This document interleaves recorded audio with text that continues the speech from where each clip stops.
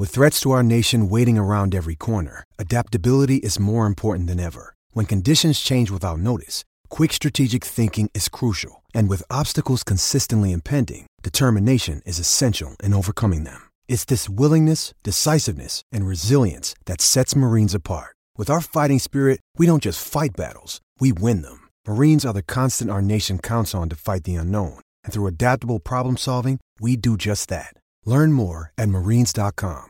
Hey guys, it is Ryan. I'm not sure if you know this about me, but I'm a bit of a fun fanatic when I can. I like to work, but I like fun too. It's a thing. And now the truth is out there. I can tell you about my favorite place to have fun. Chumba Casino. They have hundreds of social casino style games to choose from with new games released each week. You can play for free anytime, anywhere. And each day brings a new chance to collect daily bonuses. So join me in the fun. Sign up now at ChumbaCasino.com. No purchase necessary. VGW Group. Void where prohibited by law. See terms and conditions. 18+.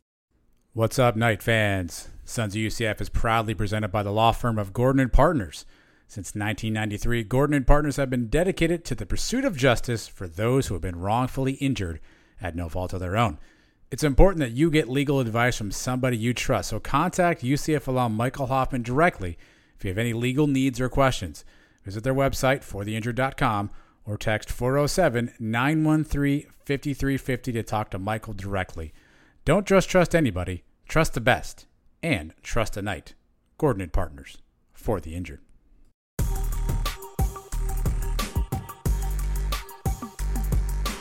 This is the Sons of UCF, the number one place for UCF sports, with your distinguished host, Adam. Let's all get together and see who can solve the Wordle the fastest. And Mike. You know, last year I think I said about 30 people in the UCF Sons of UCF group. Let's try to double that. Let's try to get 50. Now, here are the guys. All right, welcome into the Sons of UCF. We are episode number 193. My name is Adam, and as always, I've got my good friend, Mr. UCF Mike, back with me for another week. Mike, we are closer to the season. You seem excited by the fact that your hands are in the air. Welcome, my friend. How are you? Doing great. What, 10 days away? Is that it? 9 days? 10 days? Yes. I can't even keep track anymore. We're recording Monday night. The day's almost already over. I don't know how you do that math. I was never good at math. Ooh, I can taste it. I can smell it. I can feel it. It's almost here. Been waiting for a long time now. Let's do it. It's been a hot minute, Mike, and there's a lot of news to go over tonight. We've been eking these things along the last couple of months, trying to find a sliver, I should say, a morsel, anything that we can talk about. I think we have some stuff to talk about tonight, Mike. We'll get to all that. Again, reminder, we're brought to you by our good friends at Gordon & Partners. fortheinjured.com is where you check them out, Mike. On tap for tonight, brought to you by Poor Choice. Our good friend Drew Belani and his friends at Poor Choice, 50 in Mills, draft beer, craft beer, all kinds of beer. You want to check out Poor Choice, Mike. Cow of the week, we've got that as always. We've got our annual schedule breakdown. We'll go game by game. You'll get UCF Mike's official prognostication of where UCF is this year and how we're going to finish up. So we'll go game by game. And of course, we'll start off with some headlines, some news and notes. Mike, that's what we got this evening. I'm pretty jazzed up. And then this week on the YouTube channel, we'll have a couple of special things we're dropping as well. So a lot of things going on here in Sons of UCF land. I think this is the episode most people look forward to the most every season. Right before we kick off, we go through the schedule, we break down each game. I tell you how we're going to win them all. Stay tuned. Maybe I don't pick us to win them all this year. Yeah, we had a wrinkle this year because, look, it feels hard to say we're going to lose this one. No one would have said we lost Navy last year, right? So it feels hard to do stuff like that. So we added a wrinkle this year, and you'll see what that looks like, Mike. But let's start off with the news everybody talked about all day Sunday. All the weeks and weeks of speculation have come to an end.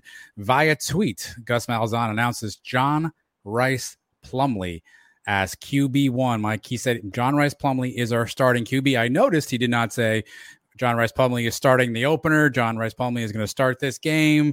He was very clear in his language. John Rice Plumlee is our starting QB. Mike, I think you were Camp King Kong all along. So this news hit your eardrums or your eyeballs, and you thought what? I was a little surprised just going off, some of the inside information we were getting the last couple of weeks. It seemed like there was a lot of chatter around practice and everything that Keene was maybe had a little step ahead of Plumlee. We know that he knew the playbook better.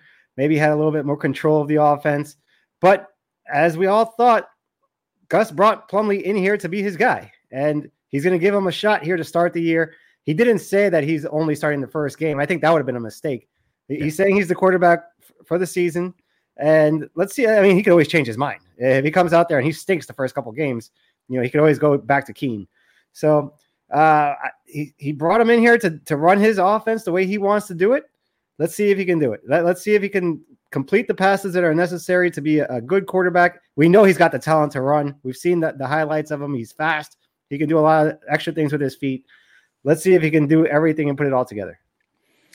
Yeah, I think the entire quarterback battle is what made this thing interesting. I've been of the conspiracy theory all along that Gus wanted to give this job to Plumlee.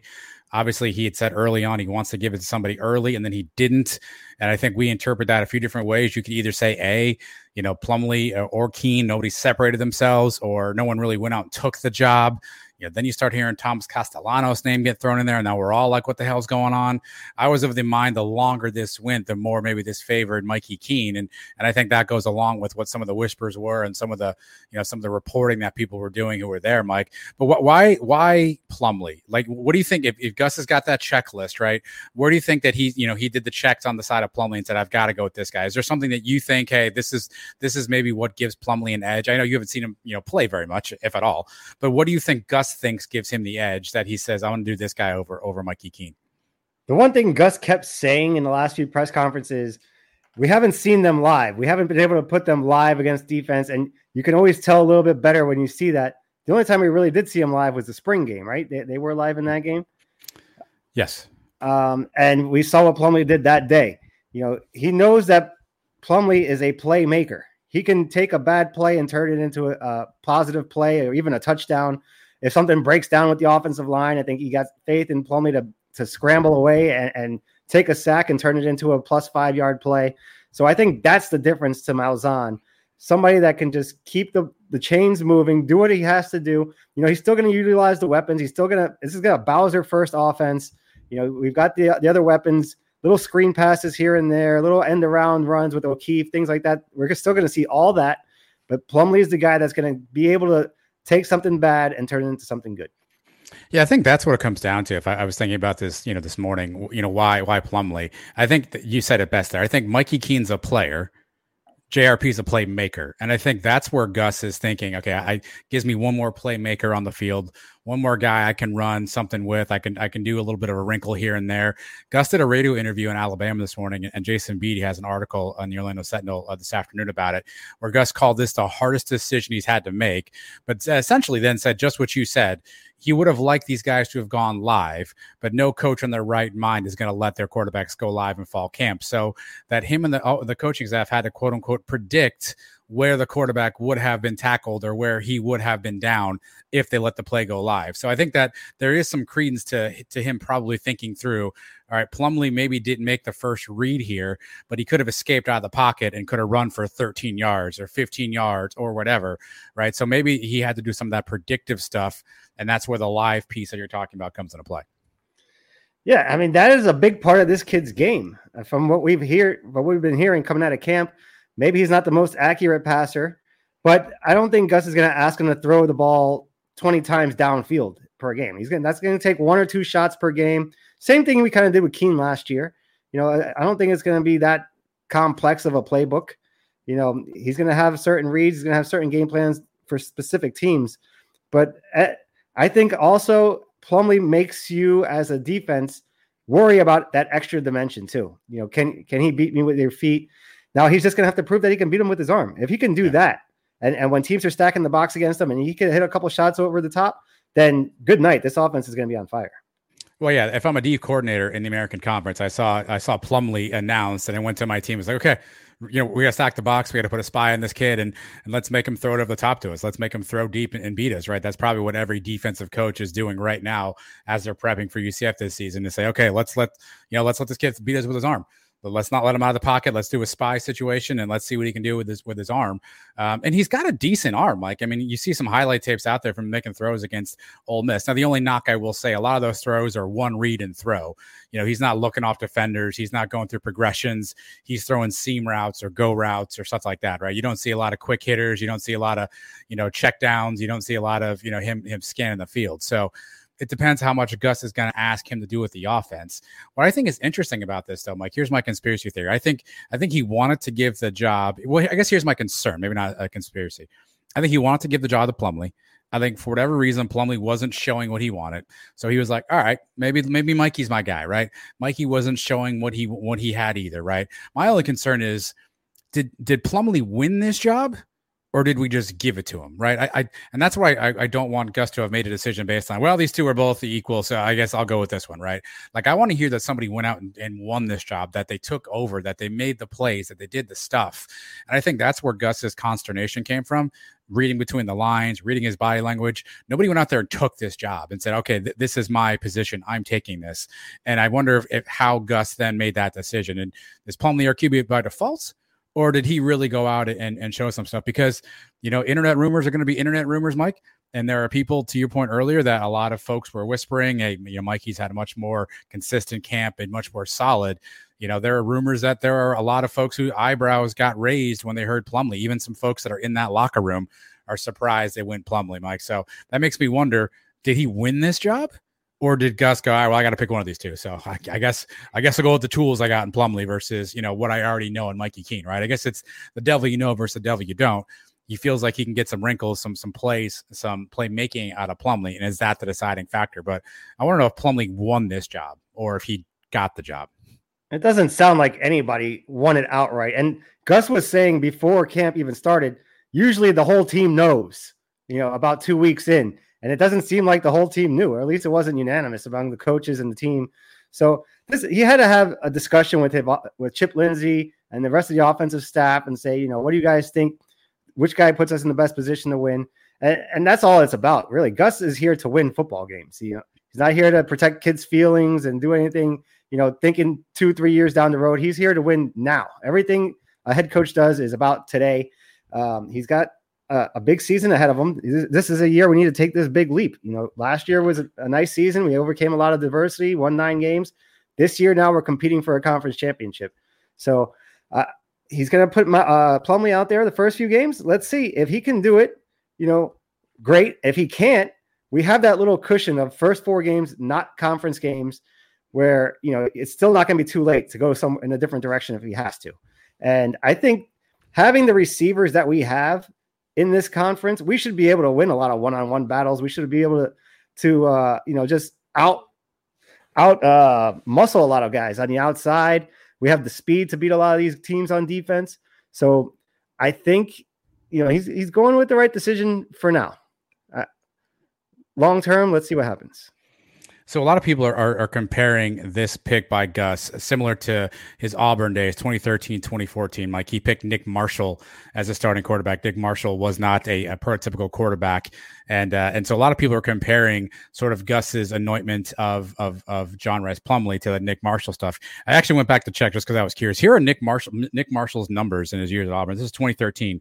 They went 11-2, by the way, that year. He threw for 1,900 yards. He had 14 touchdowns. That's through the air. He ran for 1,000 yards, have 12 touchdowns on the ground. Those are pretty damn good stats. If Plumlee can pull that off, that's fantastic. But here's the catch. That season, they had a running back named Trey Mason, carried the ball 317 times for 1,800 yards. So if this is the Gus recipe right here, let Plumlee throw the ball a little bit. I don't know if he gets 2,000 yards, 14 touchdowns, maybe, right? Runs for 1,000, runs for 12, and then has a running back run for 1,800 yards and or carry the ball 317 times. Maybe that's where he's thinking. That's where he's going to, take this offense back to. I don't think Bowser's getting 317. I feel like that's a heavy number, and I don't know that Bowser can take that workload. But we've talked all summer long about we have stables of running backs just waiting to get in the ball game, right? If that's Bowser, if that's Mark Anthony, if that's RJ Harvey, if that's Johnny Richardson. So can we split these 317 and have Plumlee just make enough plays in a Nick Marshall fashion? You look at some of those Nick Marshall highlights. I mean, he does not look like a quarterback. He doesn't have a fantastic throwing motion, but he made plays when they need to be played. I will say in 2014, Marshall actually improved his passing, threw for 2,500 yards, ran for 20 or threw 20 touchdowns, only ran for 700 yards, 11 TDs. Trey Mason was gone at that point. They went 8-5. So do with that what you will. They had an 11-2 season and an 8-5 season with a quarterback who many people felt like was probably better positioned to be a defensive back. Is that the model Gus is going for? I guess time will tell, but I think this is a pretty close comparable in terms of what Gus has done in his history. All right. And you got to factor into the defenses. I don't know what the defenses were like on those Auburn teams. I'm assuming that 11-2 team probably had a pretty good defense. And I mean, we're going to be a team that controls the clock. Bowser's not going to maybe got 300 touches, but there's going to be games where he has 30 plus touches in a game. We saw that last year, and he'll do it again.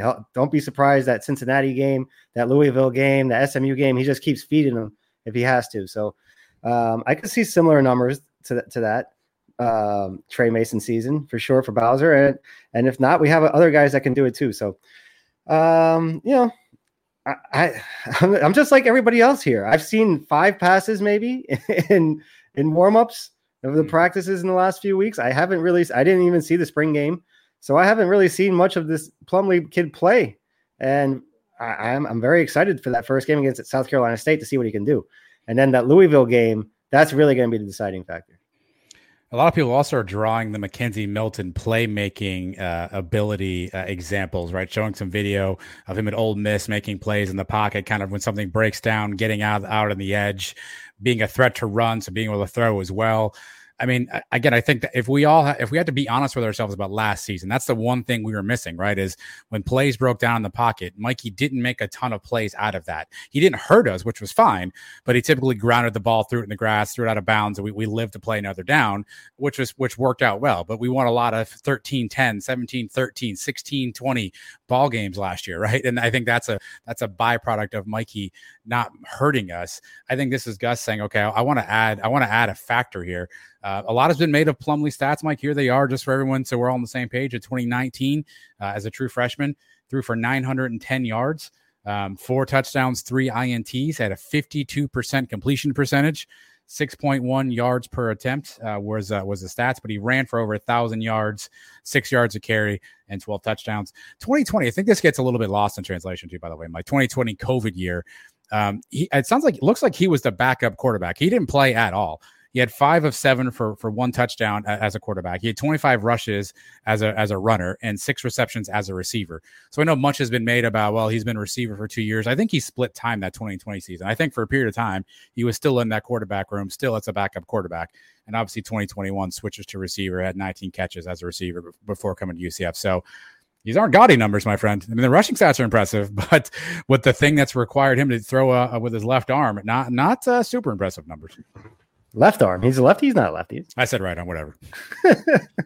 Maybe he should throw lefty. Maybe we figured it out. Maybe he should be a lefty. Oh man. Well, I'm not expecting him to come in here and throw for 4,000 yards this year, and I don't think he has to. Like we've said, defense, running game, just be the guy that on 3rd and 5. You mentioned it, Mikey. If it wasn't there, he threw it away and we had to punt. Now this year, 3rd and 5, if it's not there, he may be able to convert it himself. I think that could be the difference in the offense this year. Well, there's pros and cons because Mikey took a 2nd and 4 and didn't have a play and just ate it or threw it to the ground. Is Plumlee going to try to run around, get strip sacked, and all of a sudden it's 3rd and 20 now, right? Because he lost 16 yards. You're gonna have the yin and yang with that. It sounds like what Gus is saying is I'd rather, to your point, take the risk of saying maybe this kid on 2nd and 4 is going to get blitzed from the left, juke a guy out of his shoes, run 7 yards, slide for first down. We keep the chains moving. I think that's what Gus is, I assume, banking on, and versus saying, okay, he may make a dumb decision, but I'm going to try to coach that out of him. I'm going to tell him to do these certain things. I guess your bigger concern is that with turnovers, right? If he's trying to get loose in the pocket all the time, if he's trying to make plays out of the pocket on the run, unscripted, tip balls, bad throws, fumbles, Mikey was at least relatively solid. I think he had 6 INTs last year. A lot of those were early part in his tenure of playing. So I think Gus had 2 options: safe ball, which is Mikey, and then I don't really know, but it could be exciting ball. And it seems like he took the unknown. Now he knows more than we do because he's seen more than we do, but it seems like he took the ability to say, hey, there's a wrinkle I can throw into my offense here. And if you think about it logically, as an offensive coach, as someone who's an offensive guru, you would think that's the toy Gus wants to play with, right? That he wants the ability to get into the lab and go, okay, what can I drop now? Versus saying, all right, on 2nd and 7, I'll throw that screen pass again. Like I feel like now that you think back and look at it, you can see where Gus is going to be enamored with saying, I have something here I can use, and I can get creative with this. I can maybe get back to this 2013 Auburn style offense, which I assume is sort of the bread and butter of what Gus wants to run. Yeah. And, I'm going to give this kid a shot, open eyes. I'm welcoming him with open arms until I see him throw a ball like straight into the ground, on a screen pass. And I say, what the heck are we doing here? It looks like Wimbush again. But until that happens, he's our quarterback now. We had this whole off season. We debated it for weeks. I was Team King Kong. I was the first one to tell you that. But now it's vanilla rice, baby. Rice, baby. Let's go. And the season starts in a couple days, and he's our guy starting. He's got my support 100% until he throws balls all over the field, and we say, what the heck is he doing? Then Mike's got the hot seat warming up already. Do with this stat what you will too, by the way, Mike. Chip Lindsey was the offensive assistant in Auburn in 2013. Only 2013. He was not there in 2012, and he left after that season to go to Ole Miss. So he was there in Auburn for 1 year, 2013. That's the year of the 11-2 season with Nick Marshall and Trey Mason. So, and after they leave, they don't do so good. I'm not saying it's all Chip Lindsey, but you can see the connective points. Malzahn, Lindsey, both there having run that system. I wonder if there's a lot of that where they're like, hey, we figured this out once. We can figure this out again. And if they can do that, fantastic, right? If you're telling me that Plumlee's going to put up almost 2,000 yards passing, 14 touchdowns, run for another 1,000 yards, run for another 12 touchdowns, I'm all in. It's 26 touchdowns on the quarterback. I'll take that. Definitely. So these guys have the formula. They got the guy that they believe can do it the same way. And they have our trust that, they know what they're doing. So let's see what they can do. Season starts in a couple of days. I'm just ready to watch, man. I don't know. All this other debating stuff is done now. It's over. Keen's on the bench for now. We got a whole other segment I got to do here, Mike, because I got to ask you the second part of this question. Gus did not announce who QB2 is. So we heard a lot about Thomas Castellanos. Now we know he's not QB1. We know that he's obviously what we all believe, and this is all just us believing, him to be the future QB of UCF, right? Again, but a true freshman. You got Mikey Keene now who gets beat out for, at least for now, for that QB1 job. We don't know who QB2 is, Mike. Who do you think Gus is going to put on that second line when that first depth chart comes out? No, I think it has to be Keene. I mean, as much as Castellanos maybe did some things, if this was truly a QB battle between these two, I don't see how Keene drops down to third. And I think we've all said Castellanos probably going to get a redshirted this year. I mean, we're going to see him play in a few games, maybe some mop-up duty, but I don't think he's going to play in more than 4 unless there's some injuries along the way. But, I think Keene is a good serviceable backup, a guy that Gus has told us we can win with. We've seen that we can win with him. So I think that's good to have a guy that's had experience, played in some big games last year, won a big game against Florida. I'm comfortable with him. If something goes wrong, if Plumlee's having an off day or he gets banged up or something, Keene comes in for the second half and carries the team. I'm fine with that too. I don't know. I'm holding out, Mike, because we went from, hey, we have 2 guys who can win to a lot of conversation recently was we have 3 guys who can win. And part of me wonders if this isn't going to be a 2016 Mackenzie Milton situation. Let's say Plumlee gets injured. God forbid. Hopefully he doesn't, knock on wood. Let's say Plumlee goes down a multi-game injury. I wonder if Gus is going to turn around and go, hey, you know what? Future starts now. Just what Frost did in 2016 and say, hey, you know what? KZ's probably not ready. I could have gone to Nick Patty. I could have gone to any of these other guys, but no, I'm going to go to the young kid, see what he's got. I wonder if Gus would do something similar. I think that conversation is there for a reason. It's one of 2 things, in my opinion. 1, just gassing up Tommy Castellanos so he doesn't get, pissed off and want to leave. Or 2, he's letting us fan base know, hey, there's another name on here. So don't y'all get so confused if you see number 12 trotting out there instead of number 13. I don't know. I think there's something there. Maybe I'm just too conspiracy theory. Maybe I'm reading too much into this. I do agree, though. Let's say, third quarter, Plumlee, hits his hand on a helmet or something and has to come out for a series to get his wrist taped. I think Mikey Keene trots in for that one. But I think if Gus has to sit down and make a decision about like, okay, I'm Plumlee's down for 3 straight now with a high ankle sprain and I got to do something. I guess it also depends where we are in the season, but I don't know, man. I wouldn't be shocked if all of a sudden we don't see Tommy C at QB1. Well, this is a big difference in this year than in 2016. 2016, we're coming off a winless season. There were no expectations going into that year. So, it was fine. Everybody said, yeah, let's start the rebuilding process. We got a freshman that can do it. Go ahead. Let's throw him to the fire and see what he's got. In this case, we're competing for a conference championship. I mean, this team is built to win a championship, and the quarterback just needs to kind of just guide us there. If he's not going to be a playmaker or do something crazy, if Plumlee's out, just give me somebody that's safe with the football and gets the job done that way. Tommy could be that guy. I mean, Tommy, we're all hoping is the guy of the future. And what about Timmy? Who knows?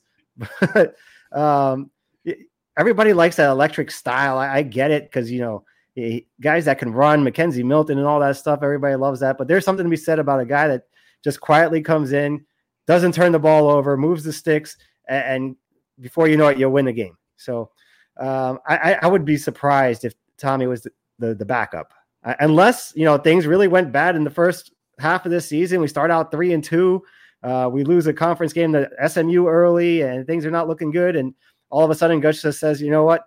This kid's looking good in practice. He's got a good grasp of the playbook. Let's give him a shot. But I think that's a long shot.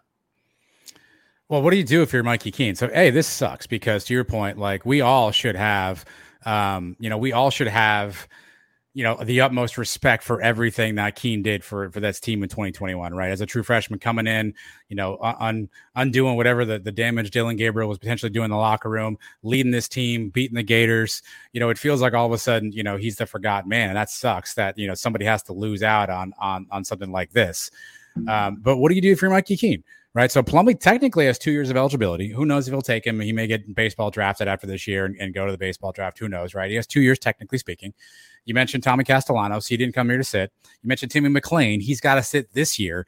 So if we've got Will Bone, who's probably not going to, make a ton of noise. And then Dylan Risk, who's coming in from Cardinal Gibbons. So you got 5 quarterbacks, 4 of whom were recruited by Gus, 1 of whom was not. And that's Mikey Keene. What do you think Mikey does now sitting with this decision as he sits here today on August 22nd? No word from him. Obarski tweeted on his behalf. Not sure if that's the voice you want on your side, but whatever. Obarski tweeted he's not done yet and added Mikey Keene. What do you do if you're Mikey? Right now, you don't do anything. I don't think he's going to enter the portal today. Like we saw Timmy do, the minute he lost the starting job, jump into portal. I don't think that's Mikey's thing. And he knows, just going off last year, he's 1 play away from being right back in there. And it does happen and he gets back in there and he's great. Then what? I don't care who recruited who to be here. If Mikey comes in and he's winning games and he's playing fantastic, he's the starting quarterback. And then he's be the guy going into next year too. So everything happens. People say everything happens for a reason, if you want to believe that or not. But I think Mikey is going to let it play out. I think he's going to get his chances when he gets in there. He's got to make the best of his opportunities.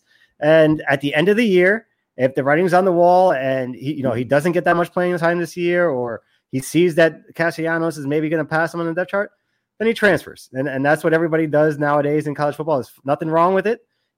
He's got to think of himself first. He's got his own career to think about.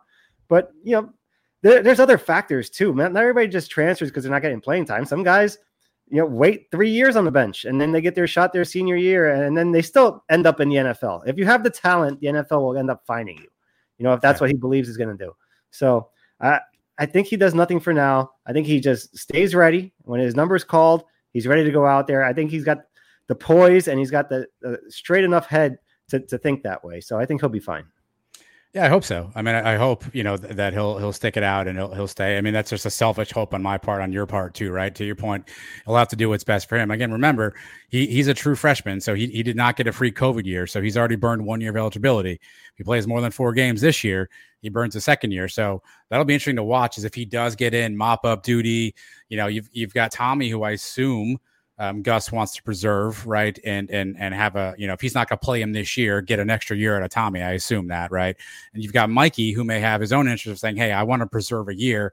To your point, I'm here for the team. And if you need me to come in this game and help us out, I'll do that. But I'm curious how we play that second spot out, especially now garbage time. So garbage time games are going to get a little bit more interesting. You think about South Carolina State, you think about FAU, think about Temple. Garbage time games may get more interesting, and that's not even including an injury, a helmet pops off, right? Whatever, and you got to run onto the field. So I'm curious to see how that plays out. I hope he stays, but I also recognize that he's looking around going, okay, well, let's see how this plays out. And just like Timmy McClain said, okay, I'm going to get out of here. It's not my situation. I want to get closer to home. Maybe Mikey does something similar and says, hey, I'm going to get back to Arizona. I'm going to, go to school out there, be closer to home. Who knows? I don't want to speculate that, but that's what sucks about all this is that both these guys are Knights, right? And it feels like the fan base is now fighting each other over. It should be Mikey, it should be John Rice Plumlee. We have a backup. We have a third string wide receiver as our starting quarterback. And, we have this guy who can't throw. Like, at this point, we got to come together. To your point, like whoever's behind center. I mean, that's my new favorite player right now, because that's the most important thing we need is whoever that person is to be successful. Right. Yeah. Everybody's favorite player is the backup quarterback, right? That's the old saying, but not me. My favorite player is the guy that's scoring touchdowns. And if Plumlee's coming in there and he's running for 1,000 yards and he's scoring every week and we're winning games, then I'm going to love him. But if he's out there and he's throwing the ball away, throwing interceptions and, making us second guess ourselves, then I'm going to start beating my chest for King Kong again. So seems painful. I think we're going to be okay. I think we're fine.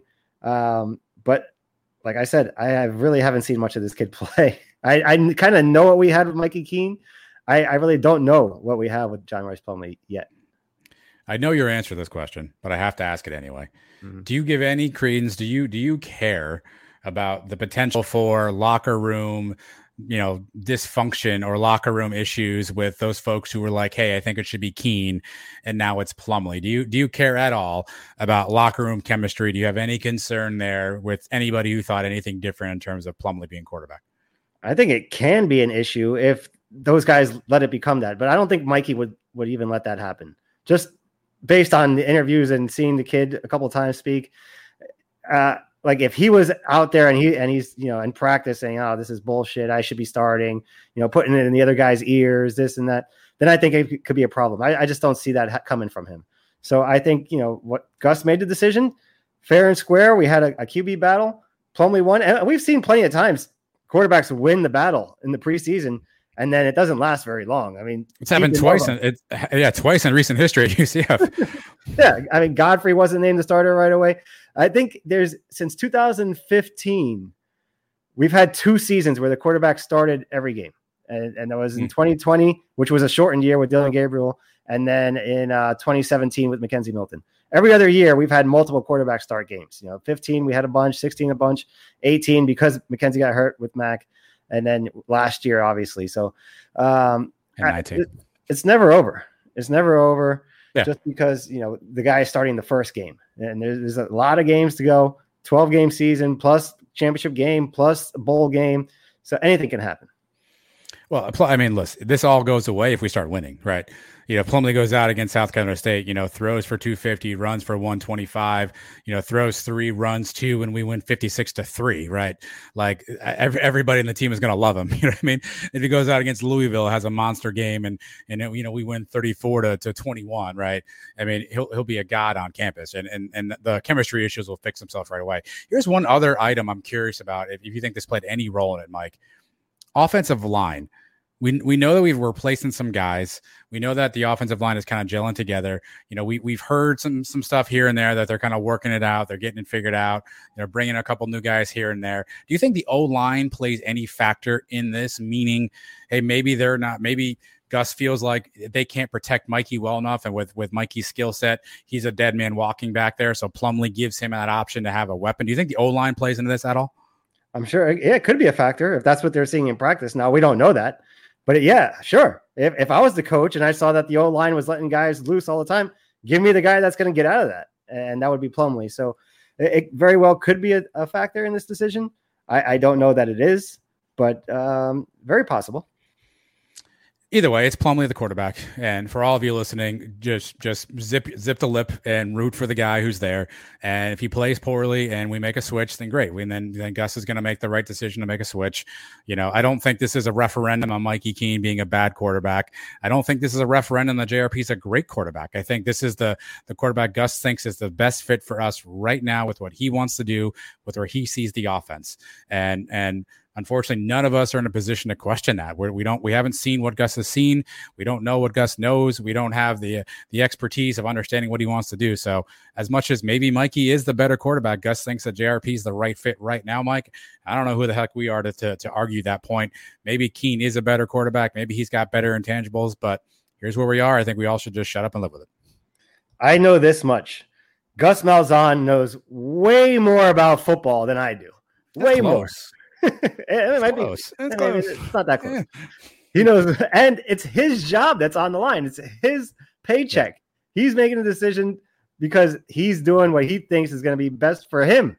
So if he says Plumlee's the guy, I got to go with it. Plumlee's the guy. He wouldn't put Plumlee out there just because he brought him into transfer. If he was no good in practice and he didn't give us a chance to win, he would not be starting the first game. Either way, congrats to JRP. Excited to see him take that first snap and take that step. Hopefully it's the first step of a great season for UCF, Mike. You mentioned Gus Malzahn's decision-making. He made another pretty big decision today, and that decision was to open up his old wallet there, Mike. He found the old checkbook laying around and wrote one out for $250K. All going to Recovery Cove, McNamara Cove, the lazy river. I don't know what we're calling that project these days, Mike, but Gus putting money literally where mouth is and donating to UCF to get that thing kicked off. It's interesting. We've seen a bunch of coaches come and go of late who've been here for holdovers and stops and not really laid roots. Gus putting down a nice check. Is interesting, Mike. I wonder what do you think that signals in terms of Gus's commitment, and why would he do that? Well, I mean, he can do that, one, because he loves actually where he's at right now, and he thinks it's the best thing for the program. It tells everybody, it tells future recruits, hey, I'm invested in this program. I'm putting my own money into this thing. So I'm not going anywhere. I think that's a good sign. Now, if somebody showed up tomorrow from the SEC and gave him $20 million a year, he's not going to miss that. Make sure the check clears. Make sure the check clears first. Yes. He'll be out of here. But I think it's great what he's doing there. And the Recovery Cove, I mean, we've been talking about it for years. We've seen renderings. I feel like the cow is now at this point with all the renderings of Recovery Cove we've seen. Can we get this thing going? Can we break ground on this? I want to be floating around pregame before one of these big tailgate parties. I want you to float around, Mike. I'm also going to make this one conspiracy theory. Are we sure this is Gus's $250K? We're sure this isn't like a contractual item. Like I'm not so sure that this is what it is. But either way, the fact that he's willing to put his name to it, that he's willing to be a part of this, hopefully shows that he's showing the community. He's investing in UCF. He's investing in the school. Whether it comes from wherever, I don't know. I just have a conspiracy theory that this wasn't Gus. Like, hey, you know what I'm going to do, Christy? Get the checkbook. I don't think that's how that went down. But either way, but it's still a good sign that I think Gus wants to lay some roots down here. Obviously, going to the Big 12. Trace actually was just there this weekend and filmed the dirt pile that still exists from where the construction was supposed to start on Recovery Cove. So it's good to see that moving along, Mike. What's not good though, unfortunately, is a story that came out earlier today on Monday, Mike. Obviously, we don't have all the details. So I'll just announce the story to you. You can go find the article. It's out there. But Brian Blackman, our special teams coordinator, tight end coach, previously was the same role at Troy University. Today, we learned that he was served with a civil lawsuit, dates back to the 13th of August, involving a player who was essentially verbally and sexually, I assume, assaulted by another player. According to the article, Blackman was made aware of this on a few different occasions, and according to the article, according to the person involved, said Blackman did nothing to stop this abuse, did nothing to thwart what was happening to him. So there's some lawsuits happening. I should note that the individual who was said to have committed these acts was indeed arrested today. So there's clearly enough evidence, Mike, that the police found it to arrest somebody. Per the article, UCF has no comment on the matter at this point, Mike. Again, we don't know all the facts. I have no idea what Brian Blackman's version of these events are. I have no idea if there's other situations we're not aware of. But unfortunately, a news story that breaks, to your point, 10 days before kickoff, Brian Blackman, his name is involved in a situation that unfortunately is not good news. No, I couldn't believe this when you sent this over to me. I thought, great, this is all we need now, right before the season. But a horrible story, horrible. And I can't believe stuff like this. After the Joe Paterno stuff, after, the bully gate, even in the NFL, and the stuff that happened over in Baylor too, for coaches to hear about things like this and do nothing about it, I can't believe that still happens. You know, you would. I can see sometimes there's idiot kids that do stupid things like this. That part of the story didn't really surprise me. Yeah, some idiot 20-year-old kid was bullying and doing these things. But for the coaches to know about it and not do anything, that's a bad look. And if it's true, this is bad news for Brian Blackman. You know, I think he's probably going to get he's going to get fired if that's the case. Now, we don't know the exact details. We don't know his side of the story. That's going to have to come out. It's going to have to be investigated. But right now, just based on this story that was released today, and you said it, that somebody did get arrested for the acts. Now they got to tell whether or not Blackman actually did know about it. Did he do anything about it? At first glance, it does not look good.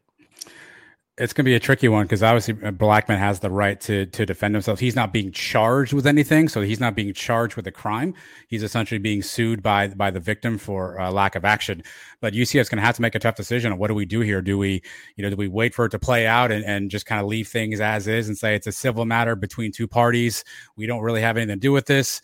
Do they step in and say, okay, we're gonna place him on leave for right now until this settles itself out? To your point, do they make the drastic step of saying, hey, if that's his behavior around kids, he's around kids now, we can't have that. UCF's going to have to make a tough decision in the next couple of days. Again, whether to put their hands up and say nothing to do with us, not a matter at our school, not a matter that's of a legal nature. It's a lawsuit. Yeah, we have nothing to do with this. I'm curious to see how UCF plays it. Either way, not a good story, not something I'm sure anybody wants out there. Obviously, the victim of the story probably is the person whose thoughts should be considered the most at this point, Mike. But that is what it is. We'll stay close to it. If there's more to report on that, we'll do that. Yeah, never good when we have some stories like this pop up.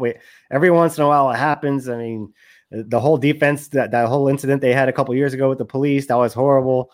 Even earlier this summer, Terrence Lewis and the things he had, Tremont Morris Brash with a DUI last season. Stories like that suck. And this one was no fun to read out either. Hopefully he's not guilty of these things, but it's impossible for us to know. We're going to have to get the full story, and then we'll know more in the future. Well, again, he's not charged for crime, so whether guilty or innocent, I don't know how it's whether they think he's responsible for the things that are claimed there. But we will stay close to all that, Mike. No easy way to segue from that. So let's just do this. Let's take a quick break right here. Remind everybody we're sponsored by Gordon & Partners. We're going to take this break. We come back. We unveil the Sons of UCF 2022 schedule breakdown. We'll go through each game. We'll kind of tell you where our thoughts are at, how it's going to play out, what we think is going to happen. We'll be dead wrong, so don't you worry about that. Again, Sons of UCF sponsored by Gordon & Partners. We'll be right back. Some people don't understand why you've already busted out the sweaters. They may raise a brow at keeping scarecrows out year-round, but you just go ahead. Let them stare, because you eat, sleep, and drink pumpkin at Dunkin'. So sip your classic spiced and iced $3 medium pumpkin spice signature latte, or try the bold pumpkin cream cold brew, an ultra-smooth brew topped with pumpkin cream cold foam. Also $3 for a medium, all so you can fall harder. America runs on Dunkin'. Participation may vary, limited time offer, terms apply. This is UCF head football coach Gus Malzahn, and you should listen to the Sons of UCF like your hair is on fire. Go Knights and charge on. A tradition unlike any other, Mike. The 2022 Sons of UCF schedule preview. We go through the games and we tell you how we think UCF's going to fare. We give you our end of season record, our predictions, what we think is going to happen. Again, if you are listening to us, you can feel free to hit pause right here. Head to the YouTube channel. We've got visual accompaniment that is now available for you on YouTube as we do this particular segment, Mike. I know this is your favorite thing to do every year, is to break down the schedule. You have a tradition of predicting undefeated seasons. So I don't know if you want to give it away just yet, but we'll see. Well, yeah, we're going to go through it game by game. The very first season we did this was 2018. We were coming off a perfect season. We did go undefeated in the regular season that year, so I was correct on that one. We ended up losing to LSU, but I didn't even know who the opponent was in that game, so can't really credit me with the loss on that one. 19, I felt very confident about that team going into 19 and started off hot. The Stanford game, things started falling apart in Pittsburgh and Cincinnati. We lost a couple tough ones. 20, the COVID shortened year, felt good against on that schedule too. It was only conference games. I thought we were one of the best teams in the conference. A couple of tough losses there last year. I don't remember exactly I guess I predicted us to win them all. But, well, yeah, I think you did, right? Because we had Dylan Gabriel. We thought this offense was Gus. We had all these guys. I think running back was the one position last year we didn't know about because we didn't know who the heck Bowser was. RJ Harvey was injured. So oddly enough, the position we feel good about this year is probably the one last year that we were like, who's going to run the ball? Is this Bowser guy our guy? So it's ironic how that worked out. Yeah. So I did feel comfortable with Gabriel, that whole thing. So this year, a little different now. We finally found out who the quarterback is, and we've known the schedule for a while. We've just dissected that a bunch of times. We know the order. We don't know the times of all the games, but we know who we're playing, bye week, all that stuff. Now it's time to break it down. Are we going to win each one? Pages and notes right here, Mike. Here's how we did this year, though. This is kind of the new wrinkle. So again, we have no idea. I mean, there's game to game bounces happen, field goals miss, and then there's Navy, right? Like we can't predict all these things. So for each game, Mike and I are going to give out our confidence rating on this game. So it's from 5 to 1. Here's the scale that I texted Mike earlier. He did not dispute this scale, so I'll say this is true. Number 5 is a no doubter. We're going to win that one. Put the women and children to bed early, but we're good. We're going to win that one. Number 4 confidence rating might be close for a bit, but we're going to pull away late. So maybe it's, one of those 24-21 at the end of the third quarter. We go ahead and win that one, 31-24, right? It's close for a little bit, but we're clearly the better team. A 3 rating means it's a close game. Could come down to one play, maybe a stop on third down, maybe an interception, maybe a field goal, maybe, having to get a first down to run the clock out. Could come down to one play. And it's important to note, on a 3 confidence rating, that does mean UCF could still lose, because if it's a one-play game, you never know what that one play will be. A 2 confidence rating, it's an uphill battle game. UCF certainly can win, but they're going to have a great game, almost a mistake-free, perfect game to win. And a 1 confidence rating is a no way we win game, Mike. So those are the confidence ratings that we have decided this year. That's how we'll work this out. We'll get the first game on the screen here, Mike. So September 1st, UCF at South Carolina State. Mike, give me your prognostications on this one. Well, we finally know who's starting. We are vastly more talented than South Carolina State. We should be able to do whatever we want on offense. We should be able to stifle them on defense. I see this one going, lopsided. We get all 3 quarterbacks in. Plumlee comes in. He scores on his first 3 drives. Maybe you give Keene a shot there at the end of the second quarter or something. And you see Castellanos in the fourth quarter. This should be a blowout game. This should be something like 45-0.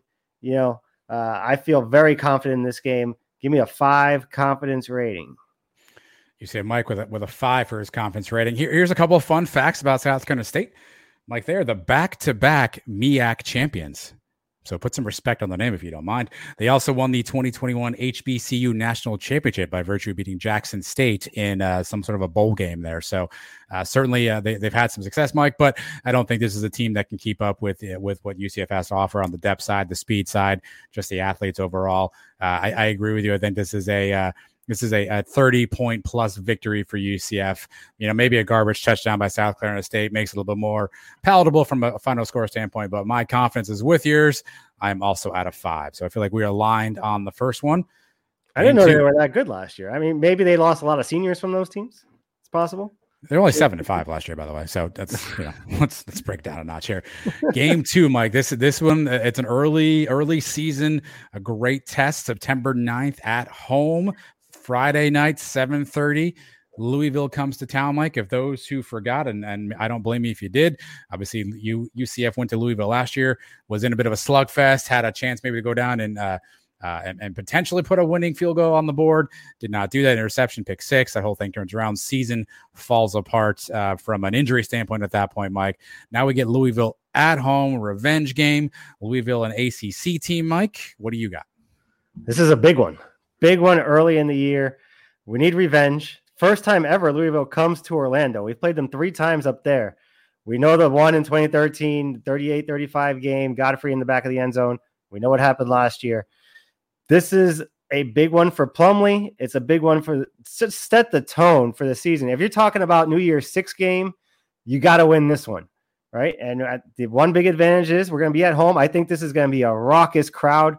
This is going to be one of those atmospheres like college game day in 18. It's going to be like the Stanford game in 19, We haven't had one of those probably since the Stanford game. Remember, 20 was a COVID year, 21 last year. Losing this game on the road early kind of deflated the crowd a little bit. The Boise State game wasn't full because of the rain delay. This is going to be the game early on where we're bouncing, we're loud. That's going to be the difference in this game, but it's going to be close. I don't expect us to blow these guys out. You know, we saw last year we were pretty evenly matched teams, a ball here or there either way. I think this could be one of those that comes down to the wire, maybe even one of those classic overtime thrillers in the bounce house. But UCF at home pulls one out. Confidence rating is a 3, but this one can go either way. But I do think we take the win at home. All right, Louisville was 6-7 last year, Mike, 4th in the AAC Atlantic. There was some thought about whether their head coach would even return this year. He does. This boils down to me, one guy, Malik Cunningham. This guy killed us last year. Our defense could not really ever find a way to keep him in the pocket, keep him contained. And I looked up his stats. I'm like, he had a great year last year. He rushed for over 1,000 yards with 20 rushing TDs, threw for over 3,000 yards with 19 TDs, only 6 interceptions. So this kid is the real deal. This kid is, exactly what we probably hope Plumlee will be for us, right? This is the kind of play that we want. Their defense is losing some talent on the front 7. So let's see how that impacts us. Obviously, we want to run the ball, I assume, a bunch. If they're soft on the front 7, that certainly helps out from that standpoint. They do have some more weapons on offense. But, obviously, I think Malik Cunningham is the name of the game last year. I'm going to say this out loud, Mike, and I mean this with all sincerity. He flat out embarrassed T-Will. I mean, this was one of T-Will's early games as D coordinator, and he flat out embarrassed T-Will. We could not figure out a way to stop Malik Cunningham. T-Will's had an entire year to think about this now. Hopefully the injury bug does not bite us, and we get some of those boys back that we did not have last year.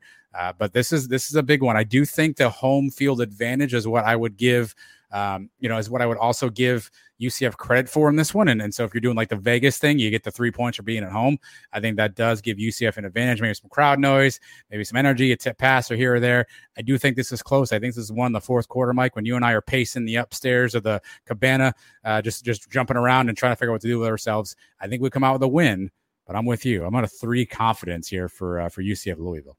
Yeah, this is going to be one of those where Louisville has the ball at the end, and the defense is going to make a stop to win it.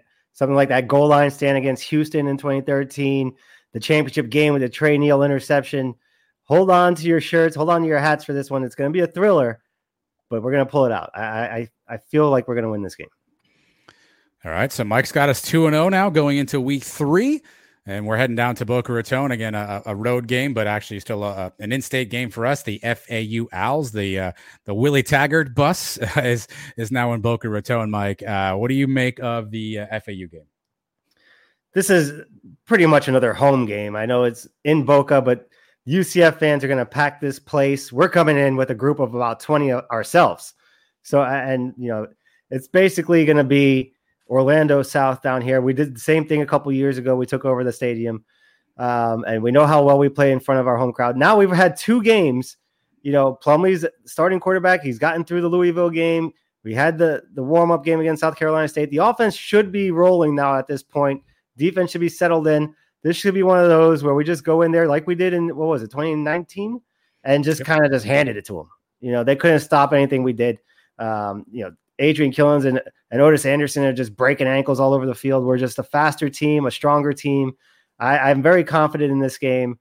I give it 5 confidence points. I think we're going to win by 3 touchdowns, comfortably. They might hang in there for the first half. They're at home first quarter, but second half, Bowser just wears these guys down and we put them away like 35-20, something like that.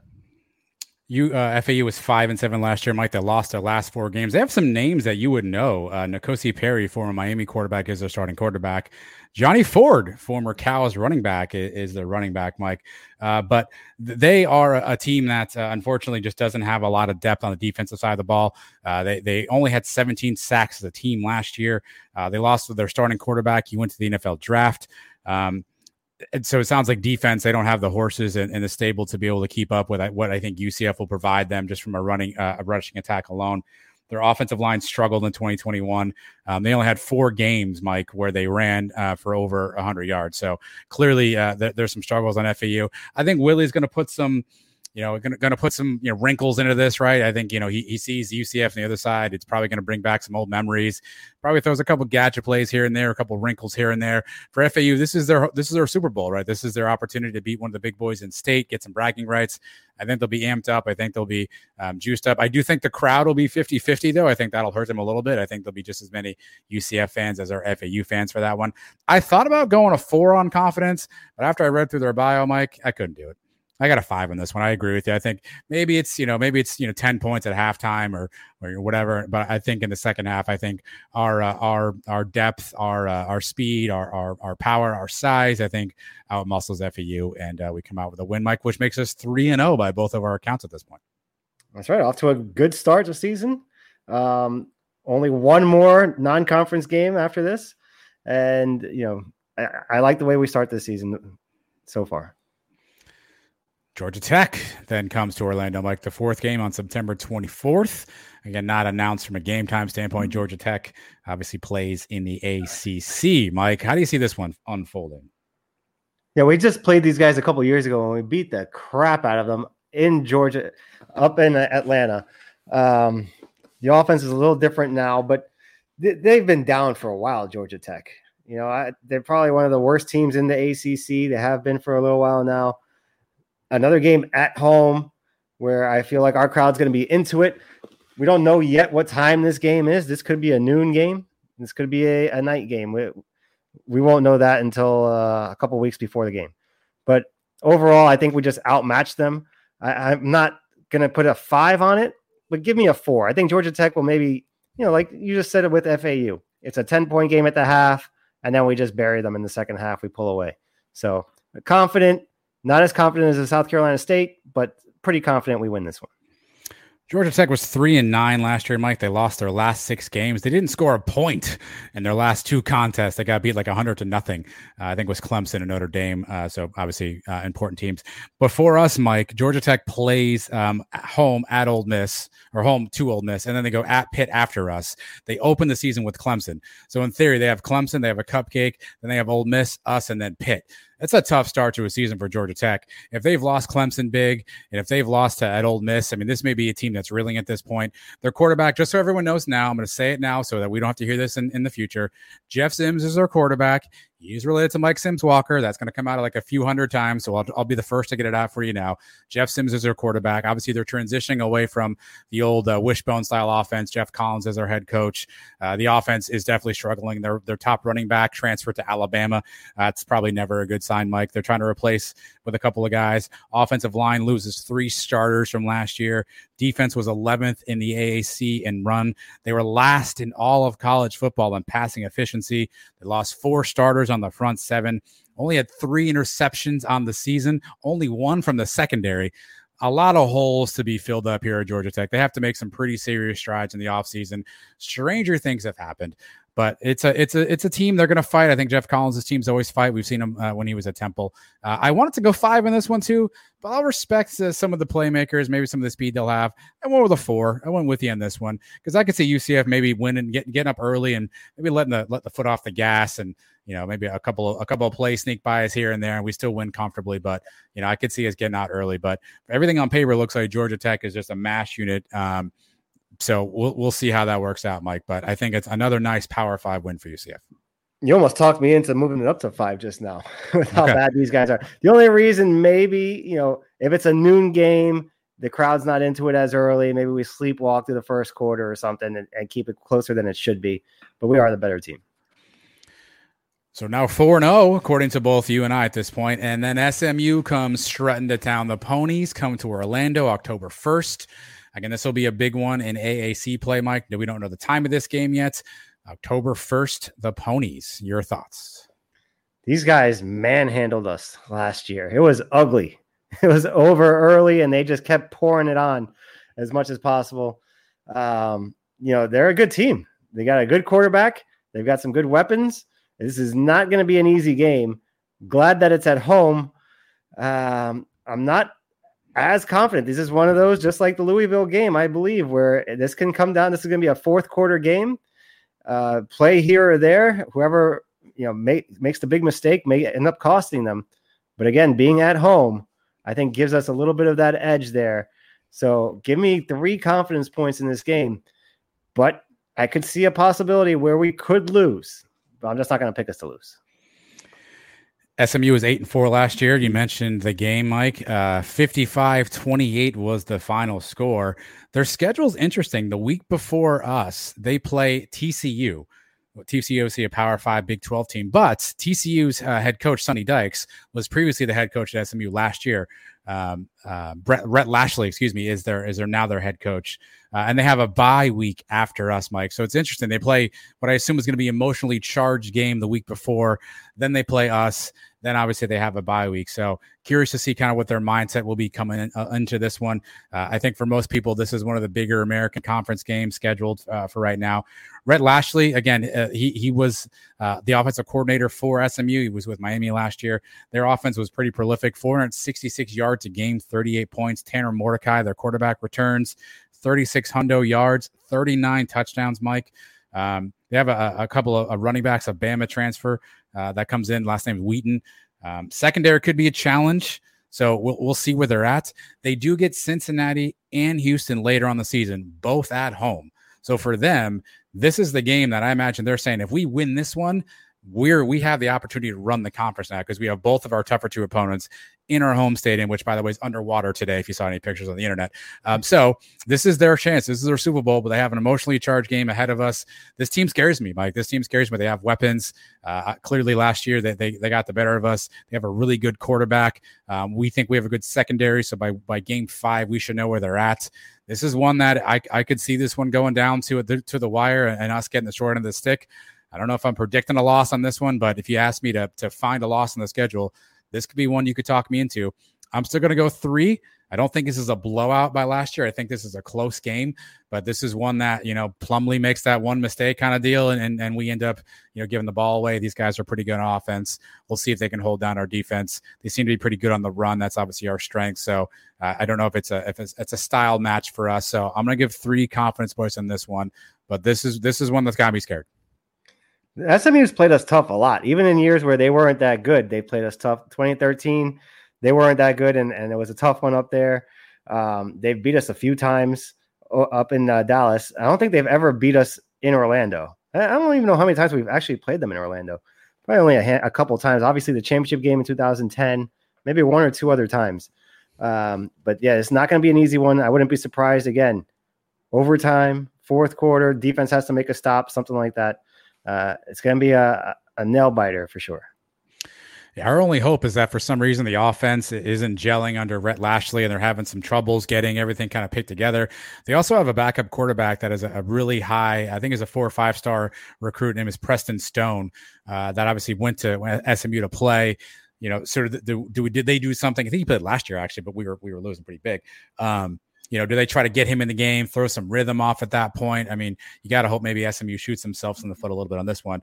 You also got to hope that, for us, we come off the Georgia Tech game. So that's why that game in front of us is really important. If we can put that one away early, get some guys some rest. That's why I think Georgia Tech may score some garbage time touchdowns, because then we have SMU. We could rest up for that. And then after that, Mike, game 6, we have Temple. Right. So next week, the week after SMU, we recognize we probably don't have the toughest road there. So we'll see what that looks like. But game 6, October 13th, UCF welcomes the Temple Owls to Orlando. Mike, I think I know where you're going here, but why don't you go ahead and tell us why? Yeah, this is also coming off a bye week because we played on October 1st, SMU, October 13th, Temple. Temple, I think, is the worst team in the conference. Worse than the Cows. I think they were worse than them last year, too. This should be a blowout. I mean, we're coming in. I'll give you $5 right now if you can tell me the name of their head coach. No, I can't tell you anybody. I couldn't even name a player on their team. Fair enough. Rod Carey was the coach, right? Yeah. He's not the coach. Oh, he got fired. Yeah, he got fired. Right, so I have no idea. They've been a dumpster fire for a little while now, Temple. I'm very confident in this game. 1, we're fully rested. 2, they're very bad. This should be, and it's a space game. We already know how well we played the space game. The guys are going to be hyped up with those uniforms. It's a night game. Yes, obviously. I think it's a weeknight game, Thursday night or Friday night. I think it is a weeknight game. I believe it is. Hold, please. The first is a Saturday. It's a Thursday. There you go. So should have some good crowd attendance. The student section will be packed. They love those weeknight games. But this should be no contest. We should blow these guys out of the water. This game has 51-10 written all over it. Give me all the confidence points for this one. Yeah, they were 3-9 last year. Mike, UCF wins 49-7. I mean, that's a game Mikey Keene played out of his mind. I think Alec Holler had 2 touchdowns in that game last year. Their head coach, by the way, Stan Drayton. Congrats to Stan on that job. Here's what you need to know. Their defense in 2021 gave up 4.8 yards a carry. That just smells like Bowser, J. Rich, Marr, JRP will run all over them at that point. I think this is a pretty easy dub for UCF as well. So I'm going to give the 5 confidence points, Mike. So you have them 6-0 at this point? Is that correct? That's right. 2-0 in conference, 6-0 overall. Okay. Well, ECU is up next, Mike. We go to ECU October 22nd. This is an interesting old school rivalry. I believe it's 10-10, all-time series tied, if I have that right. So this is the rubber match, presumably one of the last times we may play ECU as we obviously move on to the Big 12. ECU played us tough at home last year. They're a bit of a darling this year. Mike, what do you got? Yeah, this is not going to be as easy as it's been the last few years, I don't believe, even though last year was not easy either. I mean, we snuck out of that game at home. They played us very tough. Now going on the road, Holton Ahlers has been there for 300 years already. He'll be back again this year.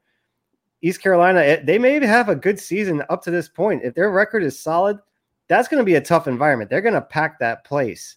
Those fans, go back to those 2005, 2006, 2007 years. That stadium was not an easy place to play at. I think they can get some of that back again this year. I still think we pull it off. If there is a game we slip up on the road, this may be one of the tougher road games on the schedule. I could see this being that Navy game where people didn't expect us to lose. All of a sudden, we're in a dogfight in the fourth quarter, and one bad play turns into 2 bad plays. Something snowballs, and it gets away from us.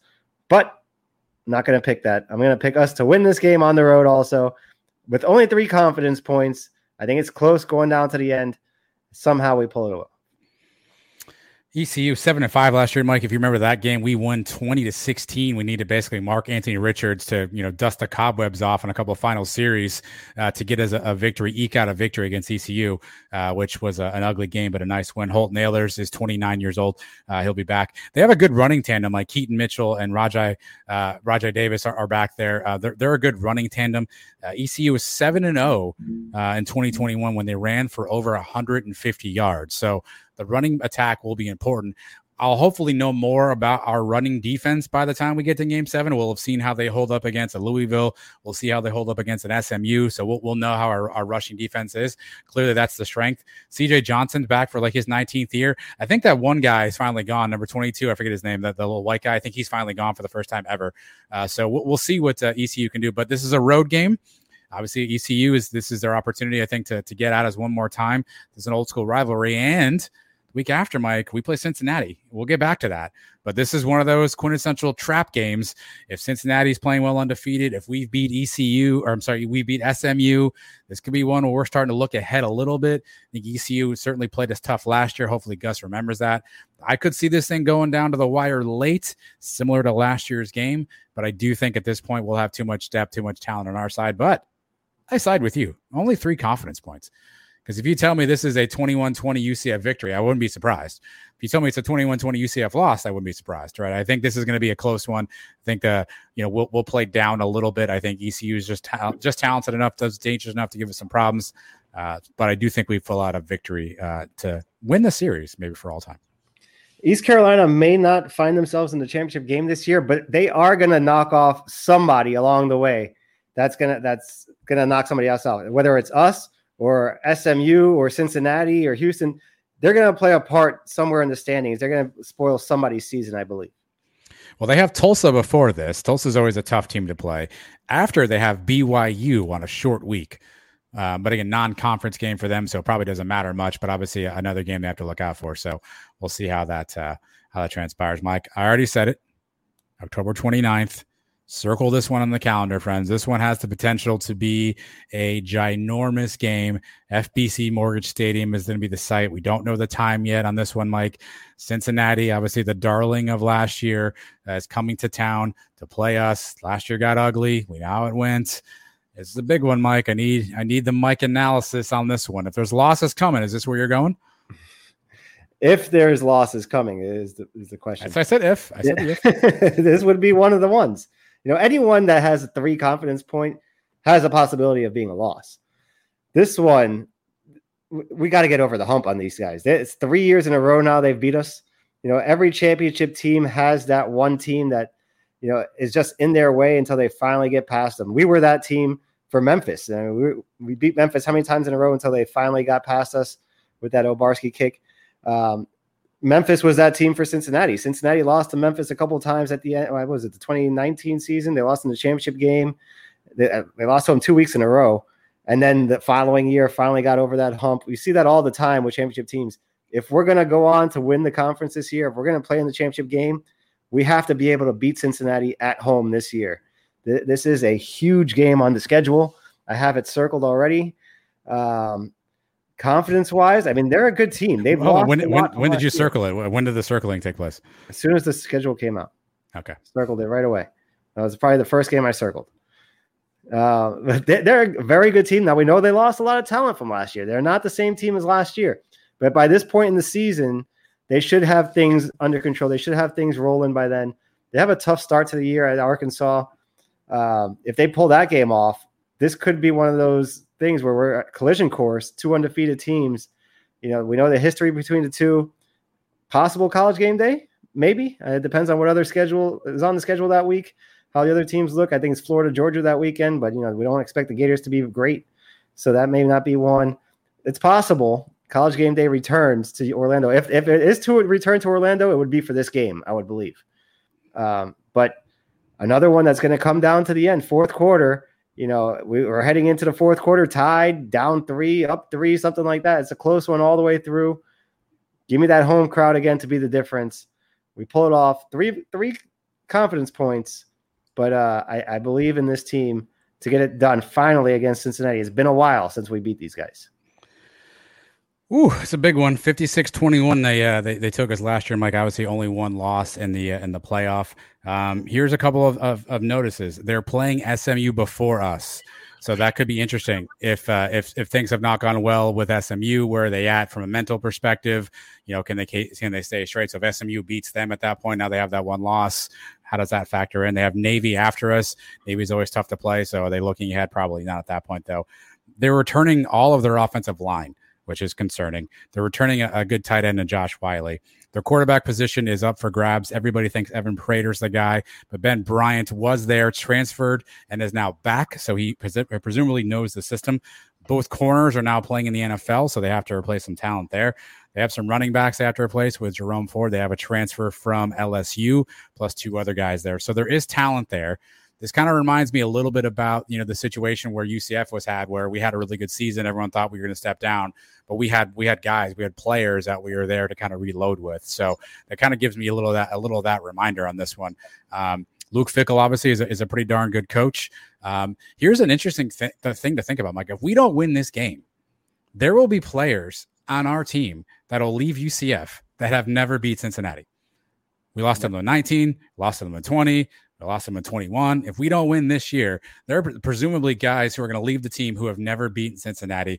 In my mind, we cannot let that happen. I think it's going to be a tough one. I think it's going to be one of those slobber knocker style games. It's going to be one of those games where someone on our side is going to have to make a big play, a key play at some point. If that's a defensive stop, if that's a special teams touchdown, something is going to have to break our way. I like our chances being at home. I like the possibility of Cincinnati maybe getting humbled earlier in the year and maybe starting to figure some stuff out and kind of get on that trail where they lose a couple. I actually probably feel more confident in this one than I do some of the other ones. But I do think it'll be close. Give me 3 confidence points on this one.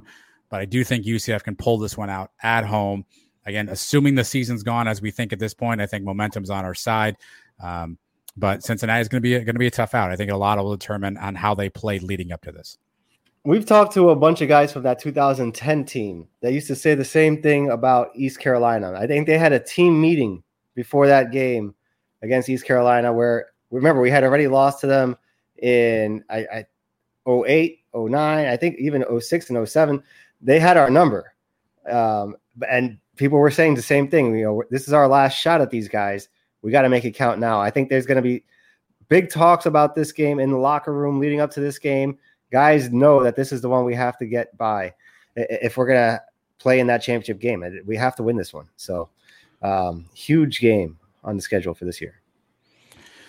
Yeah, I that's surprising to me that there will be guys who potentially can never beat Cincinnati if we don't pull this one out. I think I also got to hope that this is one where Gus takes a little bit of that chip on the shoulder and says, okay, we got our ass handed to us last year. Granted, we didn't have all the horses that we wanted. We didn't have all the bullets in the gun that we needed. But I got to hope that this is one where Gus and T. Will have been sitting around all offseason saying, like, okay, how do we make this right? Because SMU and Cincinnati flat out embarrassed us last year. And again, we didn't have everybody we needed. Hopefully Gus is kind of taking that to heart and figuring out ways. And he stayed up all summer long trying to figure out how to beat Cincinnati, Mike. So Mike has us 8-0 going into week 9. Where we head to Memphis. You also have us 8-0, don't you? And have we matched confidence points on every one? Or are we in agreement on every game so far? Not for long. We won't. At Memphis, November 5th. Obviously, Memphis is an opponent we played a ton over time, Mike. But we had a good game with them last year. A nice victory for the Knights. But going to Memphis at this point, what our I guess ECU would be our toughest road game up to this point in time. But going to Memphis could be just as challenging, Mike. First road tilt for the Knights. What do you got? Yeah, we beat Memphis handily last year. That was the game that we did the spaces. It was like a Friday night game, right? Mm-hmm. And we pretty much controlled that entire game. They didn't know who their quarterback was. I think they played a couple different guys back there. They took a step back last year from where they were the couple years before that. Mike Norvell leaving, and now the guy that's in there now, I don't even know what to think of him. So I'm not as scared of Memphis. I understand that, it's on the road. It could be a little chilly there in November, early November. We've seen some tough games there before too. I keep going back to 2013 season, but that was the season where the Cardiac Knights really became the Cardiac Knights. And it was because of games like this in Memphis, games where we were the better team, but we had probably no business winning that game. At the very end, we needed to stand back to knock the ball loose on the kickoff and a lot of breaks to go our way. I don't think we even need that much to beat this Memphis team. Our team should be rolling by then. I feel confident. I think they'll give us a fight early on. And I think this is another one where we just pull away in the second half and we win this one, 31-20. Confidence points? 4 confidence points. There you go. Yeah, it's correct. You did get 4 confidence points. So 6-6 last year. Obviously, we beat them 24-7. They started a true freshman quarterback in that game, Mike. His last name was Parrish. He's not actually with them anymore. I don't know where he went. Try to figure that out, but I don't know where he went to. They have a bye before playing us. They have Tulsa after us. And at this point, they would have played Houston already at home. So this is interesting because if for some reason they upset Houston at home, they've got a decently easy schedule up until this point, right? And now they're coming in playing us at home. That certainly changes the narrative for this particular game, particularly if we've beaten SMU and Cincinnati. Now we're sort of in the way if they can pull off Houston, and I know that's a big if. They have a new offensive coordinator, Mike, 3 offensive linemen returning. The new OC is pronounced to have a ground attack approach on offense. Quarterback Seth Hannigan is coming in. He played a little bit last year, got injured, and so I don't know that we got to see the full package he has. The D line is said to be young. Last year, gave up 418 yards per game, 29 points a game. Don't forget their head coach Ryan Silverfield said that he wants to send UCF out of the conference with a loss. Crazy things happen in Memphis. We've seen this before. It happens in the stands to some of our fans in the past. Crazy things have happened there. This is one of those. I feel like it's kind of that ECU style game. Let's say we beat Cincinnati the week before. We're coming down a little bit off a high, going to Memphis, a team that we probably are better than. I can see us playing down to our opponent on this one as well. It could be a night game potentially. Could be chilly on that game. Could be some guys banged up after a physical game the week before. I think we win this one, but I got the 3 confidence points. I think this one turns out closer than we probably wanted to. This is one of the fourth quarter where we're only up by like 4 or 5 points, 6 points. And we're like, what are we doing? We are way better than this team, but we're making mistakes, kind of like Tulsa-esque in some of those past years. So maybe I've just got some PTSD. We've always had close games in Memphis. It's kind of been a bit of a house of horrors for us. So I say this one stays close to. I think we win this one, but I think this is one at the end where we're like, what were we doing on this one? Yeah, it's a possibility for a letdown game. I could see that angle. But, we've dominated this series against Memphis. They did beat us that one time with the Obarski missed field goal. If it's not for that, we've won 13, 14 in a row against them, something like that. So I'm not as scared of Memphis, especially not this year. But I could see, crazy things happening just because it's football. But I think we are the better team. We should win this game.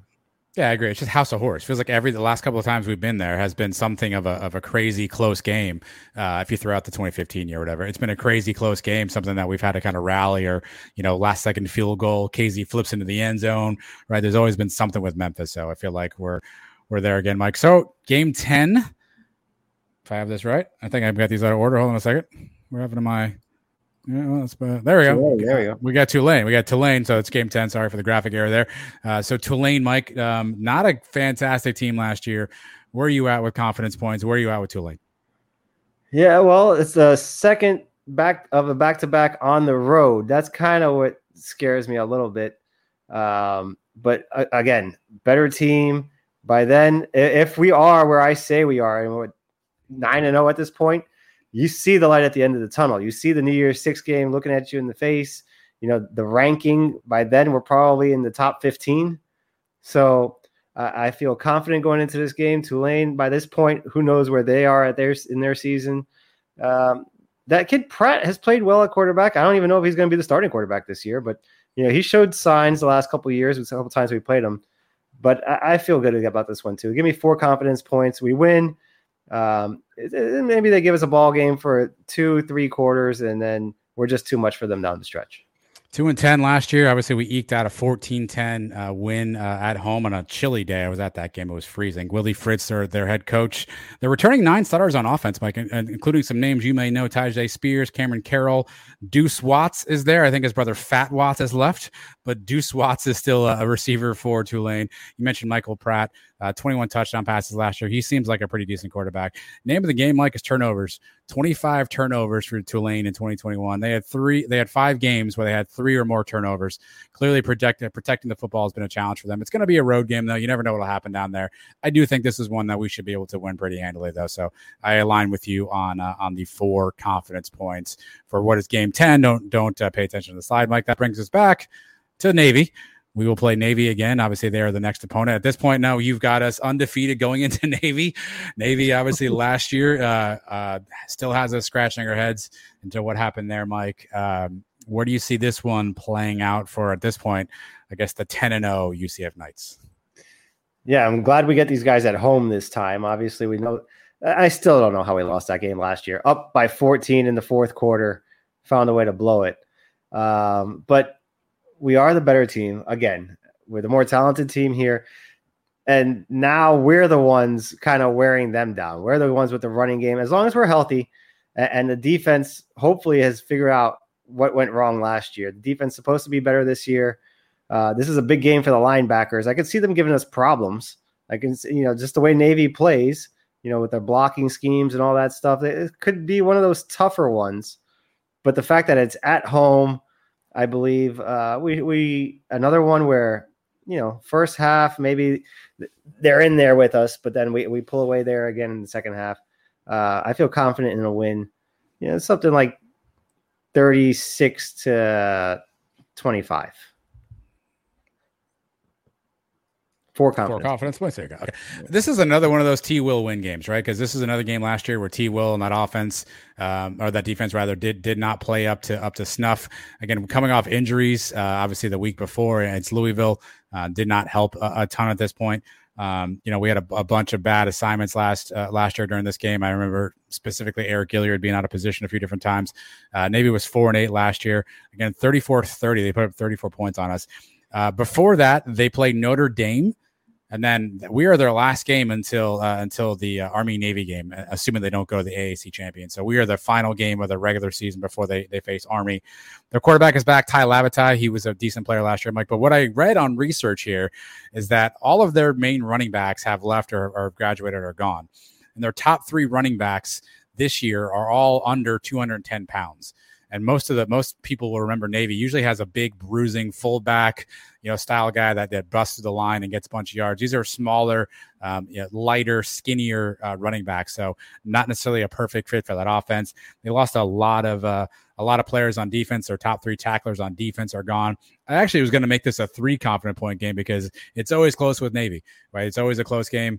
There's always an opportunity for them to chew the clock down, and you make one turnover and all of a sudden you don't see the ball for like 17 minutes straight. But I think the youth on the running back side, I think the youth on the defensive side, it being a home game for UCF, hopefully T. Will's got a little bit in the pocket for this one.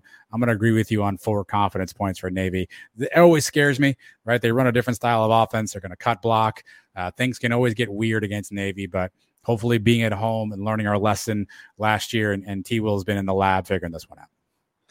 Yeah, they got to make whatever adjustments that is necessary from last year's game. That was just an ugly one to watch, man. I still have nightmares about that game. Even with that blocked punt that they scored for a touchdown, we still had a 2-score lead in the fourth quarter and still found the way to throw that game away. I don't know how, but that cannot happen again here at home. I feel good about this one. All right, so that means 11-0 UCF, according to UCF Mike, traveling to South Florida. Game could be Friday, Saturday. I don't think that's been decided exactly when the game is yet at this point, Mike. But the final War on I-4 game, as far as we can tell, for the foreseeable future. Obviously, a good rivalry game, our main rival for the last couple of years. UCF has handily taken this series over the last 5-6 years, Mike. The final installment on the road, last game of the year. Can't hold anything back now. What do you got for game 12 for UCF and the Cows? Throw out the record books. For as bad as we think the Cows may be, I think they're actually going to be better than a lot of people think going into this year. They have to be. They can't be as bad as they've been the last few years. They got a new quarterback this year. Jeff Scott's job is on the line. They've played us tough the last 2 seasons. I mean, the last 2 installments of this series have not been as easy as we thought it was going to be. Last year was a tough one all the way down to the end. The year before, I thought we were going to blow them out, and they somehow kept matching us touchdown for touchdown in that high-scoring game in Tampa. This one's on the road, but as you know, we'll have more fans there than they will, so that's not really going to be much of a factor.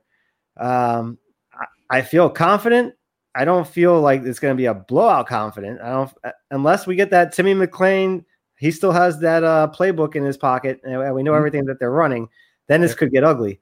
But I feel good about the game. I feel like 4 confidence points. We win the game, but it's not going to be, an easy blowout like we had maybe in 2018 and 19. To your point, the Cows were 2-10 last year. We narrowly escaped with a 17-13 win. Really kind of went on the final play with Timmy McClain, obviously, but he's not there anymore. Jerry Bohannon, the quarterback, a transfer from Baylor. Like, he had a decent year at Baylor last year, rushed for 9 touchdowns, threw for 18 more. They're returning a couple of weapons on offense: Xavier Weaver, Jaron Mangum, Kelly Joyner, Brian Battle, Jimmy Horn. So they have some speed. They have some good stuff on offense. Their line was a little suspect this year. I think they've got a couple of guys up front they feel really good about. So can the line stick together? Last year, there was a story of the collapsing defense for the Cows. New D coordinator starts this year. His name is Bob Shoop. Last year, for context, they gave up 476 yards a game and 35 points a game. Only had 9 sacks as an entire team last year. They are trying to shore up their defensive line, Mike. They have 5 transfers come in to play sort of D-line, D-tackle to try to begin to plug the run. They give up 5.8 yards per carry last year. Again, obviously, if they're weak against the run, I see Gus and Chip and everybody's smiling right now if we can kind of run the ball down their throat. They have a good linebacker, though, in Antonio Greer. But here's the thing. It's a rivalry game. It's the last time. I think the kitchen sink is on the table for this one, my friend. Cheap shots and trick plays and things you hadn't seen before. I think Jeff Scott goes to a page in the playbook Timmy McClain probably never saw before. I think you throw it all out. I think this will be kind of a wild west. I predict fights in the stands between our fans and the Cow fans. I think this will be one of those where it'll be a knockdown, drag them out. I do like your point about Timmy McClain. In theory, this year he's the scout team quarterback. So who better than to execute the Cows plays and scout team than Timmy McClain, right? But I imagine Jeff Scott will make a couple of wrinkles from here and there. And no matter what the Cows record is at this point, I agree. I think they'll be improved. This is their Super Bowl. this is probably their bowl game. I don't think they're a 6-7 win team this year, right? They may go 4 or 5 wins. This is their bowl game. I think they're going to hold everything they can to win this one. I think it's going to be a tough, knocked out, drag down fight. I could see it going to a late decision on a stop, on a field goal, Mike. So I'm only going to go 3 confidence points here. I do think we're the better team. I think we'll figure out a way to come out on top, but this strikes me as one that it's going to be a long afternoon with a lot of crazy stuff happening in between. Yep, and that seems to be the way these games usually go. We've had blowouts, a couple here and there, but for the most part, this is a tough game. Again, 2013, we were the much better team. They only won 2 games that year, and it came down to the final minutes. We were losing that game with 4 minutes to go. So I could see it being a struggle, but I think just overall, and if we are undefeated at this point, we have everything to play for. That New Year's 6 game is right in front of your face. You go into that game in Tampa, and you take care of business. All right, so that's the schedule then, Mike. So do I have this correct? You have not yet predicted a loss on this schedule. At least your confidence points haven't pointed to any loss. You've mentioned a few games that you think could be problematic for UCF. So your official prediction on record is? Yeah, we are going to be favored to win pretty much every game. Maybe there's a game or two we're not. But, I mean, there's no game where we ranked it a 2. Right, where we have to play perfect to win. There's no game where we ranked it a 1 where we have no chance of winning. We have a chance to win every single game on this schedule. The toughest ones are at home. We know that. There are I think 4 games I put in there with 3 confidence points, which means we could lose those games. That's a bounce of the ball either way. Even if 2 of those don't go our way, 10-2 is a good year, probably good enough to get us in the championship game, depending on which games those are. If we lose to Louisville and we lose 1 conference game, I think we still find ourselves in the championship game. So that'd be a good year. If I had to bet on it, I'd say, 10-2 would be our record. 10-2. But you just heard me tell you why we're going to win every single one of them. So somewhere 11-1. Let's cut the difference and call it 11-1. I got 10-2. I have our 2 losses coming in 2 of these 4 games: Louisville, SMU, Cincinnati, and Memphis. Selfishly, I hope it's Louisville, and then one of those other 3, right? Because from a conference perspective, that helps us out. But I think if we lose a game, I think it's within those 4 games right there. Hopefully it's not 2 conference games. And if it is, hopefully there's chaos around us that keeps us in the conference championship, Mike. It's been a minute since we've been back in the AAC conference championship. I know you've said that's the bar this year. We must play in the conference championship game. In your mind, obviously a 10-2 and 11-1 season that gets you in the conference championship, I guess, depending upon when those 2 losses are, right? Yeah, if we lose 2 conference games and one there to SMU and Cincinnati, we don't have the tiebreaker. Those teams would need 3 losses in order for us to make the championship game. So that's not likely. So I don't think you can afford more than 1 slip up in conference because Houston, they got that easier schedule. They're probably going to find themselves there on championship Saturday, and it's going to be between us, SMU, and Cincinnati for that other spot, I think. What road game concerns you the most? You had ECU at a 3 confidence point, right? So I assume ECU is the road game that you have the most concern about? Yeah, that's the first road game on this. Well, I mean, FAU, which I don't count, but I would say that could be a tough environment to play in. Tulane, I don't think raucous crowd. It's a small stadium. I don't think really that's something that scares me much. The Cows is basically our home game too. So Memphis could be tough. But I think East Carolina is probably the scariest of the 4. Does this exercise change for you if it's Mikey Keene at quarterback? Probably not, because we would have felt the same way about the team. I don't think it changes much. Does it change for you that you've never seen John Rice Plumlee play quarterback and you have no idea if he's any good, but you just said we're going to win 11 games with his schedule? Yeah. This is called the Sons of UCF for a reason. It's what the Sons of Plumlee a little bit. If I thought any of these teams were that much better than us, I would say it. And I would say, we have no chance of winning this game. There's no game on here that I say we have no chance of winning. So I feel good about it. And like I said, there probably will be a slip up or 2 in there. I just can't tell you which one it is. There's no Alabama on the schedule. There's no Clemson on the schedule, anything like that. So I feel good every week lining up. As long as we're healthy, with all the guys we've got, I feel like we could beat every single one of these teams on the schedule. Ooh, healthy is a big issue though, right? I mean, last year we did not expect the injury. Who's the guy who gets injured that we can't overcome? Ooh, Bowser? Is it Bowser? I mean, we've got a stable behind him. Yeah. We saw how that worked out last year. Plumlee, we have Keene. We feel good about that potentially, or even Thomas Castellanos. Is there a guy that he gets injured and you say to yourself, oh no, now we got problems? Yeah, I would say Bowser, especially if he gets hurt and he can't play the Temple game, we're fine. If he can't play against South Carolina State to open the year for whatever reason, we can deal with it. If he's not able to play against Cincinnati, or he's not able to play against East Carolina on the road, I'm not feeling great heading into those games. It's interesting. Bowser, I think, is the natural choice. I think the other two I thought of real quick when I said that. One would be Jeremiah John Baptiste, because he's really our only veteran linebacker, right? That's already a position we're thin at. And then I know we played without him last year, but we're a much different team now, is Matt Lee.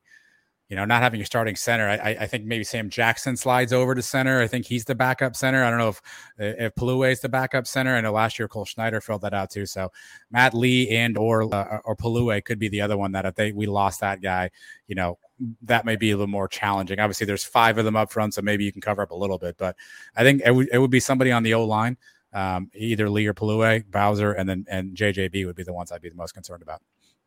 Yeah, I think that's fair. But to me, this offense is going to revolve around Isaiah Bowser. He's going to be the workhorse all year. As long as he can stay healthy, I like our chances against anybody on the schedule.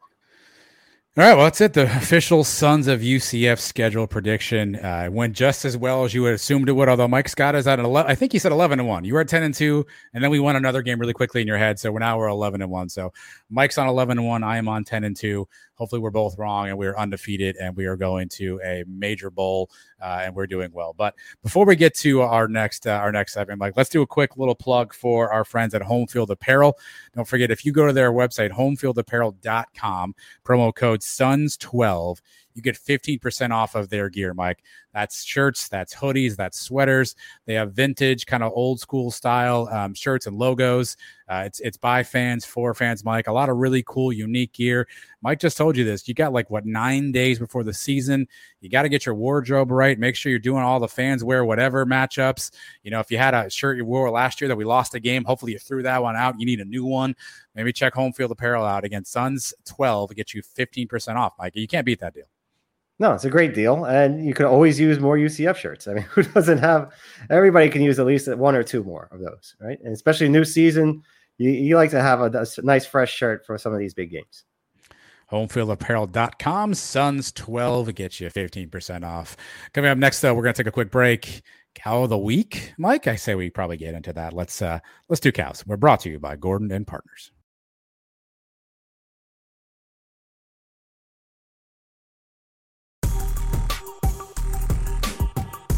Okay, Sons of UCF, both of you, you are the problem. All right, Mike, cow of the week. And somehow we have a straggler. Somebody's broken into the show and has joined cow of the week. The first ever guest appearance on cow of the week. Trace Trelko is with us. Trace just popped into the show here. He said he wants to stay for cow of the week. He begged. We were like, are you sure? He pleaded. Are you positive? But we relented, and Trace is with us for Cow of the Week. Trace, welcome to your first ever Cow of the Week. It's all part of the master plan, Adam and Mike, where I just kind of, kick up my feet on the coffee table and just hang out. Now I encroach into another space. Yeah, it's just watch big land grab. Watch the word choice there. 5-star recruit Trace Trelko is with us. So here's what we do, Trace. If you're not familiar, it's called Cow of the Week. We pick something that maybe made us laugh, was a little foolish, a lighthearted attempt at maybe making fun of somebody. I usually let Mike go first here. I don't know, Mike, how do you want to? Do you want to cede to our guest? Let our guest go first? Do you want to maintain your power position as the leadoff batter here? I'll give you the option here. Ooh. I don't know. I'll leave it up to Trace. What does he want to do? He's got that cool this is a fantastic chin strap going on there. I think he deserves it. Let the guest go first. You want to go first? Okay. Or you want me to go first, Trace? It's up to you. I will go first because I eagerly anticipate what you'll come up with in just a few short moments. He still has time to change his answer that he changed a minute before we started, after he changed it a minute before that. But Trace, go ahead. Cow of the week. What do you got? I'm going after part of the UCF fan base. the part that is so unsettled by John Rice Plumlee being named QB1. The ones that knew everything, even after seeing JRP in the spring game. They're shocked. They're stunned. You know who you are. Are you really? Are you really stunned? And now, are you going to be these same people that the first incompletion, first overthrown ball, you're going to go on to the Twitter and the social media and rip QB1? Come on now. Jeez. Be behind QB1 100%, and let's roll through 2022 and win an AAC championship. So that portion of the fan base that knew it all, shocked and stunned, they're my cow of the week. I can't wait to hear the open of the show where Mike declares that he's all behind JRP until he throws an interception, in which case then he may not be so behind JRP. Yeah, it's not going to take one incomplete pass, but if he does have one bad game like that, it's gonna cause a stir among some people for sure. Are there hot seats for QB1s? There can be hot seats for anybody. Yeah. Any one of us may be on. Adam, you hear that? My seat's warming up right now. I better get comfy. It's unfortunate, right? It's because we talked about this earlier, Trace, which was essentially that's our quarterback now. They're both knights. You know, let's figure out who it is. It's John Rice Plumlee. Gus knows more than we do. He clearly has a vision for his offense, clearly knows the skill sets between us. We've seen one spring game and 5-second clips of quarterbacks. Let's trust that Gus knows what he's doing, and that's our quarterback. And it's not a shot or knock on Mikey Keene. It's simply that's the guy behind center. That's the most important position on the field for us. Why would you not want to be behind him? Yeah, maybe you like Mikey Keene. Maybe he's a nice guy. You respect what he did, but that doesn't mean that you still can't root for John Rice Plumlee to be successful, because guess what? If he's successful, all of us wearing black and gold, we're successful. So I don't understand that thinking where, I mean, I guess it's society these days right now. You plant your flag on one side and you never move off that island, right? And you just die on that hill. But I think at this point, we're all pushing the common goal here, which is we want UCF to be successful. If John Rice Plumlee does that, I'm all in on that. I don't understand what the hesitation would be. And Gus, we trust, asterisk, but we don't trust you quite so much right now. Fair. I think there's people on Twitter that are doing it as kind of just a shtick, maybe. Performance art. Yes. I mean, they're going to support UCF no matter what, but they kind of also wanted things to go their way. And then there's some people that just go over the top, and they're going to make death threats if he doesn't throw an incomplete pass on that first. Whoa! I mean, that's happened. That's happened. That happens on a yearly basis in college football. Not with other fan bases, not our civilized Twitter mafia.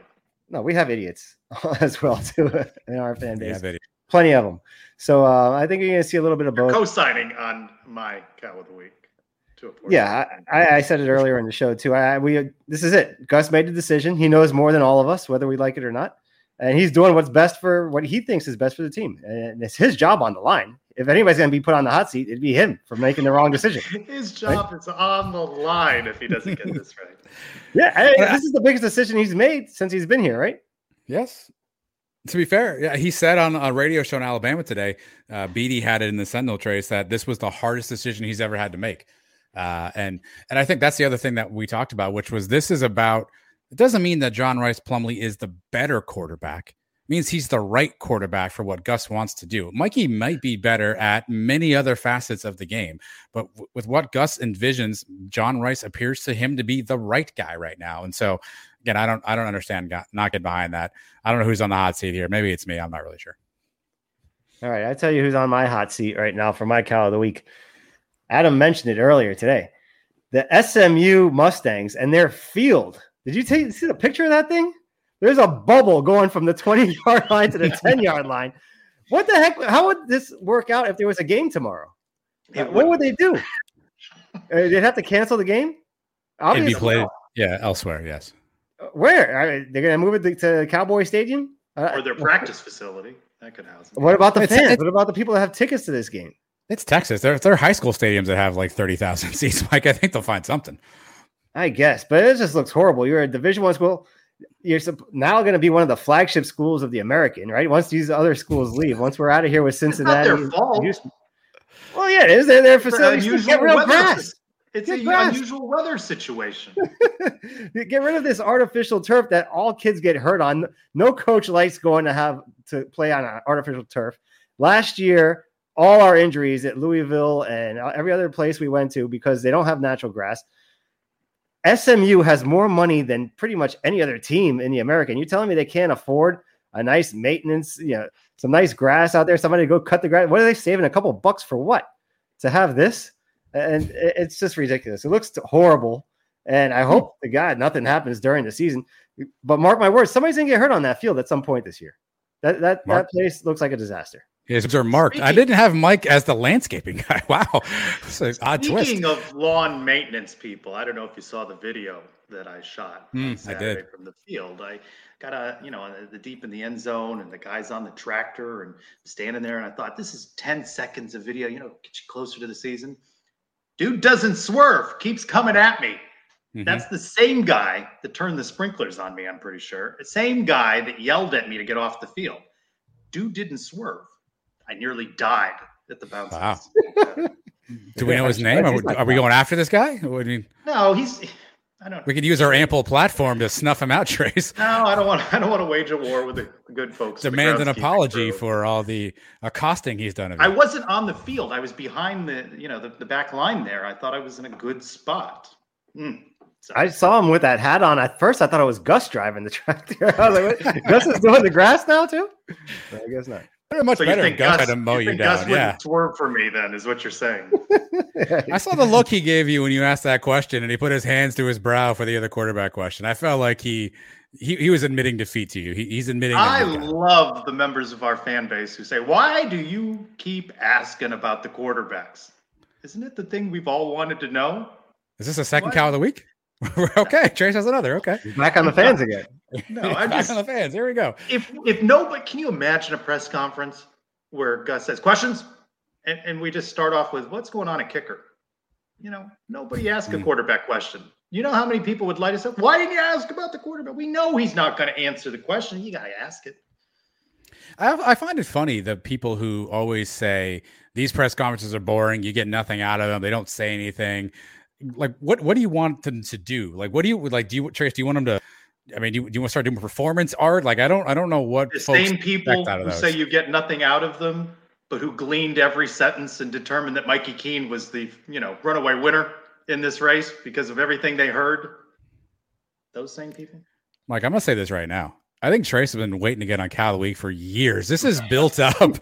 Cow of the Week. He's been storing for a long time, and this is his moment to just let it all out. Usually we talk to Trace between 8 and 9. Now we're getting unfiltered 11 p.m. Trace. He's angry. He's taking on the fan base. I kind of like it. You got any other cows, Trace? I mean, we got some. Now I'm curious what you're going to say, and I'm going to see how I can weave it back into a particular fan that has annoyed me in the last week. Okay. You might. My cow of the week is I don't know who to give this to. I don't know if it's UCF or if it's FBC Mortgage, but they put a sign on the back of the scoreboard, Trace, that's probably the size of a Band-Aid. And the scoreboard is a giant apparatus. You can see all the wiring and all the harnessing there. And the sign is probably the size of a Band-Aid. We couldn't do one of two things here. A, bigger sign. Or B, could we not cover that up, make it a little bit more, more pronounced, and the sign is on that? Like it's on the back of like some sort of a wiring harness, Trace. What are we doing with that sign? In fairness, okay, I exchanged messages with Eric DeSalvo. Name drop. Genius, who pointed out and sent me a photo. It looked exactly the same before, but fans lost their minds when they saw what it looked like now. It hasn't changed. Same dimensions. I'd have to go back to the Cow of the Week and see where I was on the old one, unfortunately. That was the Spectrum sign? Whatever was up there before. Yeah, Cossack Advisor actually posted pictures of the last two. It was Spectrum, and then it was whatever else in between. Bright House. Yeah, and they were always small, but just because it always looked like crap doesn't mean it's a good excuse for it to continue to look like crap. They're getting paid $2 million.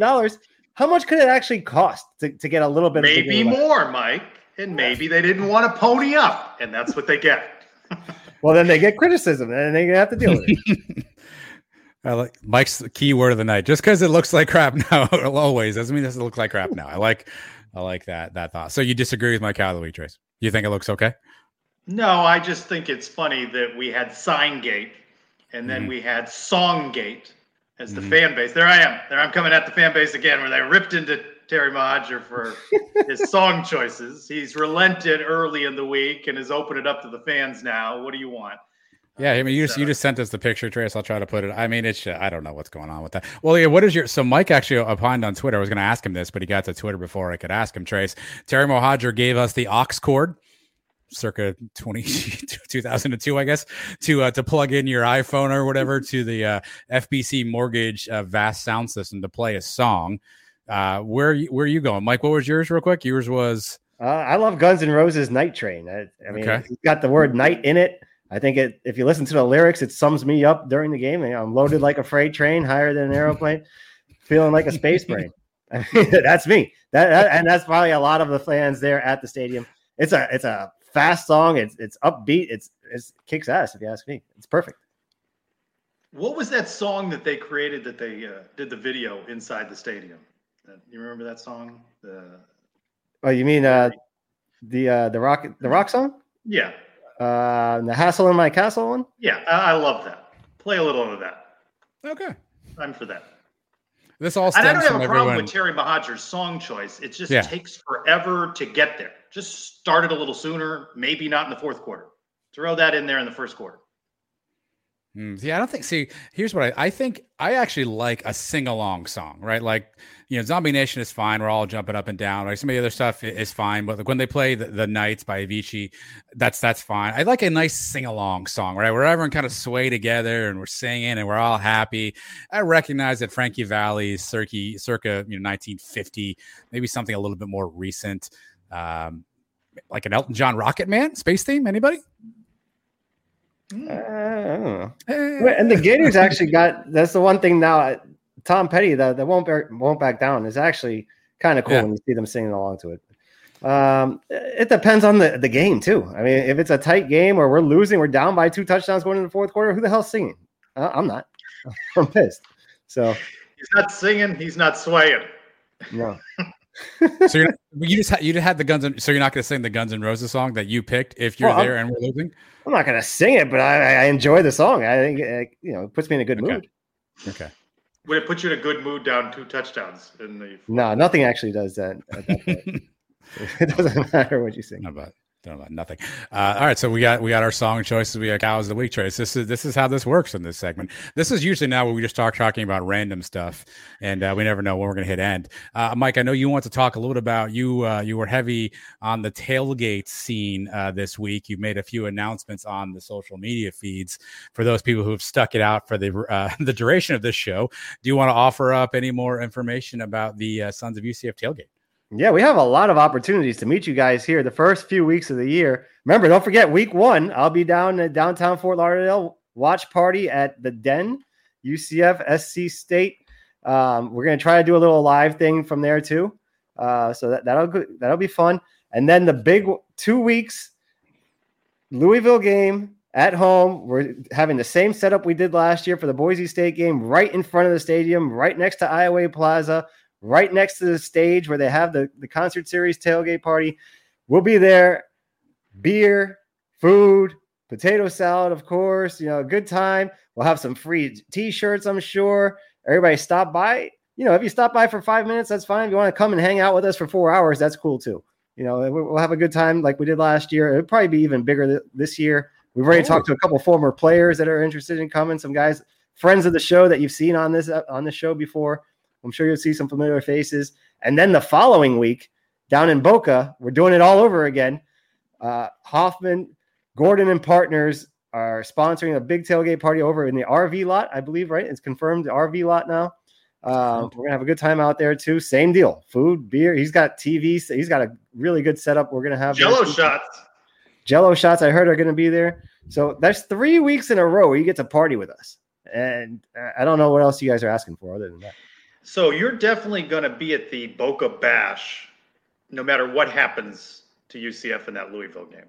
Yeah, I'll be at the game. I'll be at the game for sure. Yeah, but you're going to be prepared and ready to party in a pregame, yes, no matter what happens.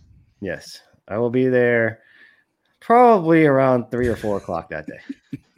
The game's at 7:30, I believe. Seems like not a lot of time. Yeah, I told you I got out of that Columbia trip, right? I got out of the Columbia trip, but my wife still bamboozled me into taking her somewhere for a couple of days. So I'm taking her down to South Beach for a couple of nights. We're going Thursday. We're coming back Saturday morning. Saturday after I actually booked my Brightline today. Brightline train will have me back here by 12:30. Gives me time to go home, take showers, get everything going. I think we're out of the house by 2. I'm saying 3 or 4, but I think 2:30 maybe. We get there by 3. You know, people, if it's going to be a destination for fans, they want to know when you're going to be there. You know, You're the main attraction. I mean, 3 o'clock, that's 4.5 hours. How much more time do you need with me? I'm already giving you the week before against Louisville, and I'm giving you the week before that against SC State. You're going to be sick of me by the time we get to Boca. What time are you showing up for the Louisville game? I got to confirm what time that starts. I forget, was it 4 or 5 hours before? That's not up to me. That's up to the I think it was. company. I feel like last year we started at 2 and the game was at 7. I think it was a 5-hour window. All right. I think which turned into a 12-hour window. Yeah. Yes, very much so. Which was great. That tent saved our lives. Are you kidding me? Oof. Yeah. Yeah. We weren't stuck inside the stadium like everybody else. We were undercover with our own drinks. And I had a great time. I actually kind of wish the delay went on for another hour, even though we did run out of beer. Enlightening, but we were fine. Everything turned out fine. That was no worries. So I'll be there for that one whenever they allow us to get in. That's probably also like a 2:30 start, I think, and that's a good 4 or 5 hours to party with me then. So you got like 12 hours of UCF mic time coming up in September. After that, I don't know. I'll be at a few other watch parties downtown Fort Lauderdale too. We're gonna try to make the Cincinnati game. We're gonna try to make the game in Tampa. Can't make too many other promises. Well, we can't promise as a tailgate, though. It'll be a good time. It was fun last year. We met a lot of people. If anyone wants to come out and hang out for a little bit, happy to meet any and all of you. I tagged a few people on Twitter that we've interacted with forever. I feel like we've never met before, so I certainly want some people to stop by. I don't think we've ever met Jackson Lyon. He's been listening since day one. I'd love to have Jackson stop by and say hello. So if you're going to that game, and I think everyone should be, I think Trace Mike posits that'll be the most raucous environment since Stanford at the Bounce House. That seems fair. Yeah. 2020 COVID obviously takes away some games last year. Yeah, not so much. So Mike's expecting the most raucous crowd since the old Stanford game. And it's a night game. I think everything lines up for that one. That's gonna be a fun one. And if you get to hang out with us for 4 hours beforehand, you'll be ready to go. I don't know why you wouldn't. Speaking of ready to go, I think everyone's ready to go after listening to us for the duration of this evening. We appreciate everyone for tuning in as always. We've got Trace here. This is usually where I say we'll see you on Thursday for the live show with me, Mike, and Trace, 8 p.m. Facebook, Twitter, and YouTube. Make sure you subscribe to the YouTube channel. Make sure you follow all the social media stuff that you want to follow. Make sure that you are subscribing to the pod feed, website, twonightsmedia.com. All the different angles that you want covered, we've got covered here at the Sons of UCF, and we will continue to do so. Football season just around the corner. I know we're all excited. Trace, anything that you can reveal for the live show this Thursday? Anything you want to tease? Still working on it. That's the tease you're going to get, everybody. We're going to work on it for the rest of the week. You all have a fantastic week. Take care of yourselves. Take care of each other. And we'll talk to you Thursday. Everybody go Knights. Sports Social Podcast Network.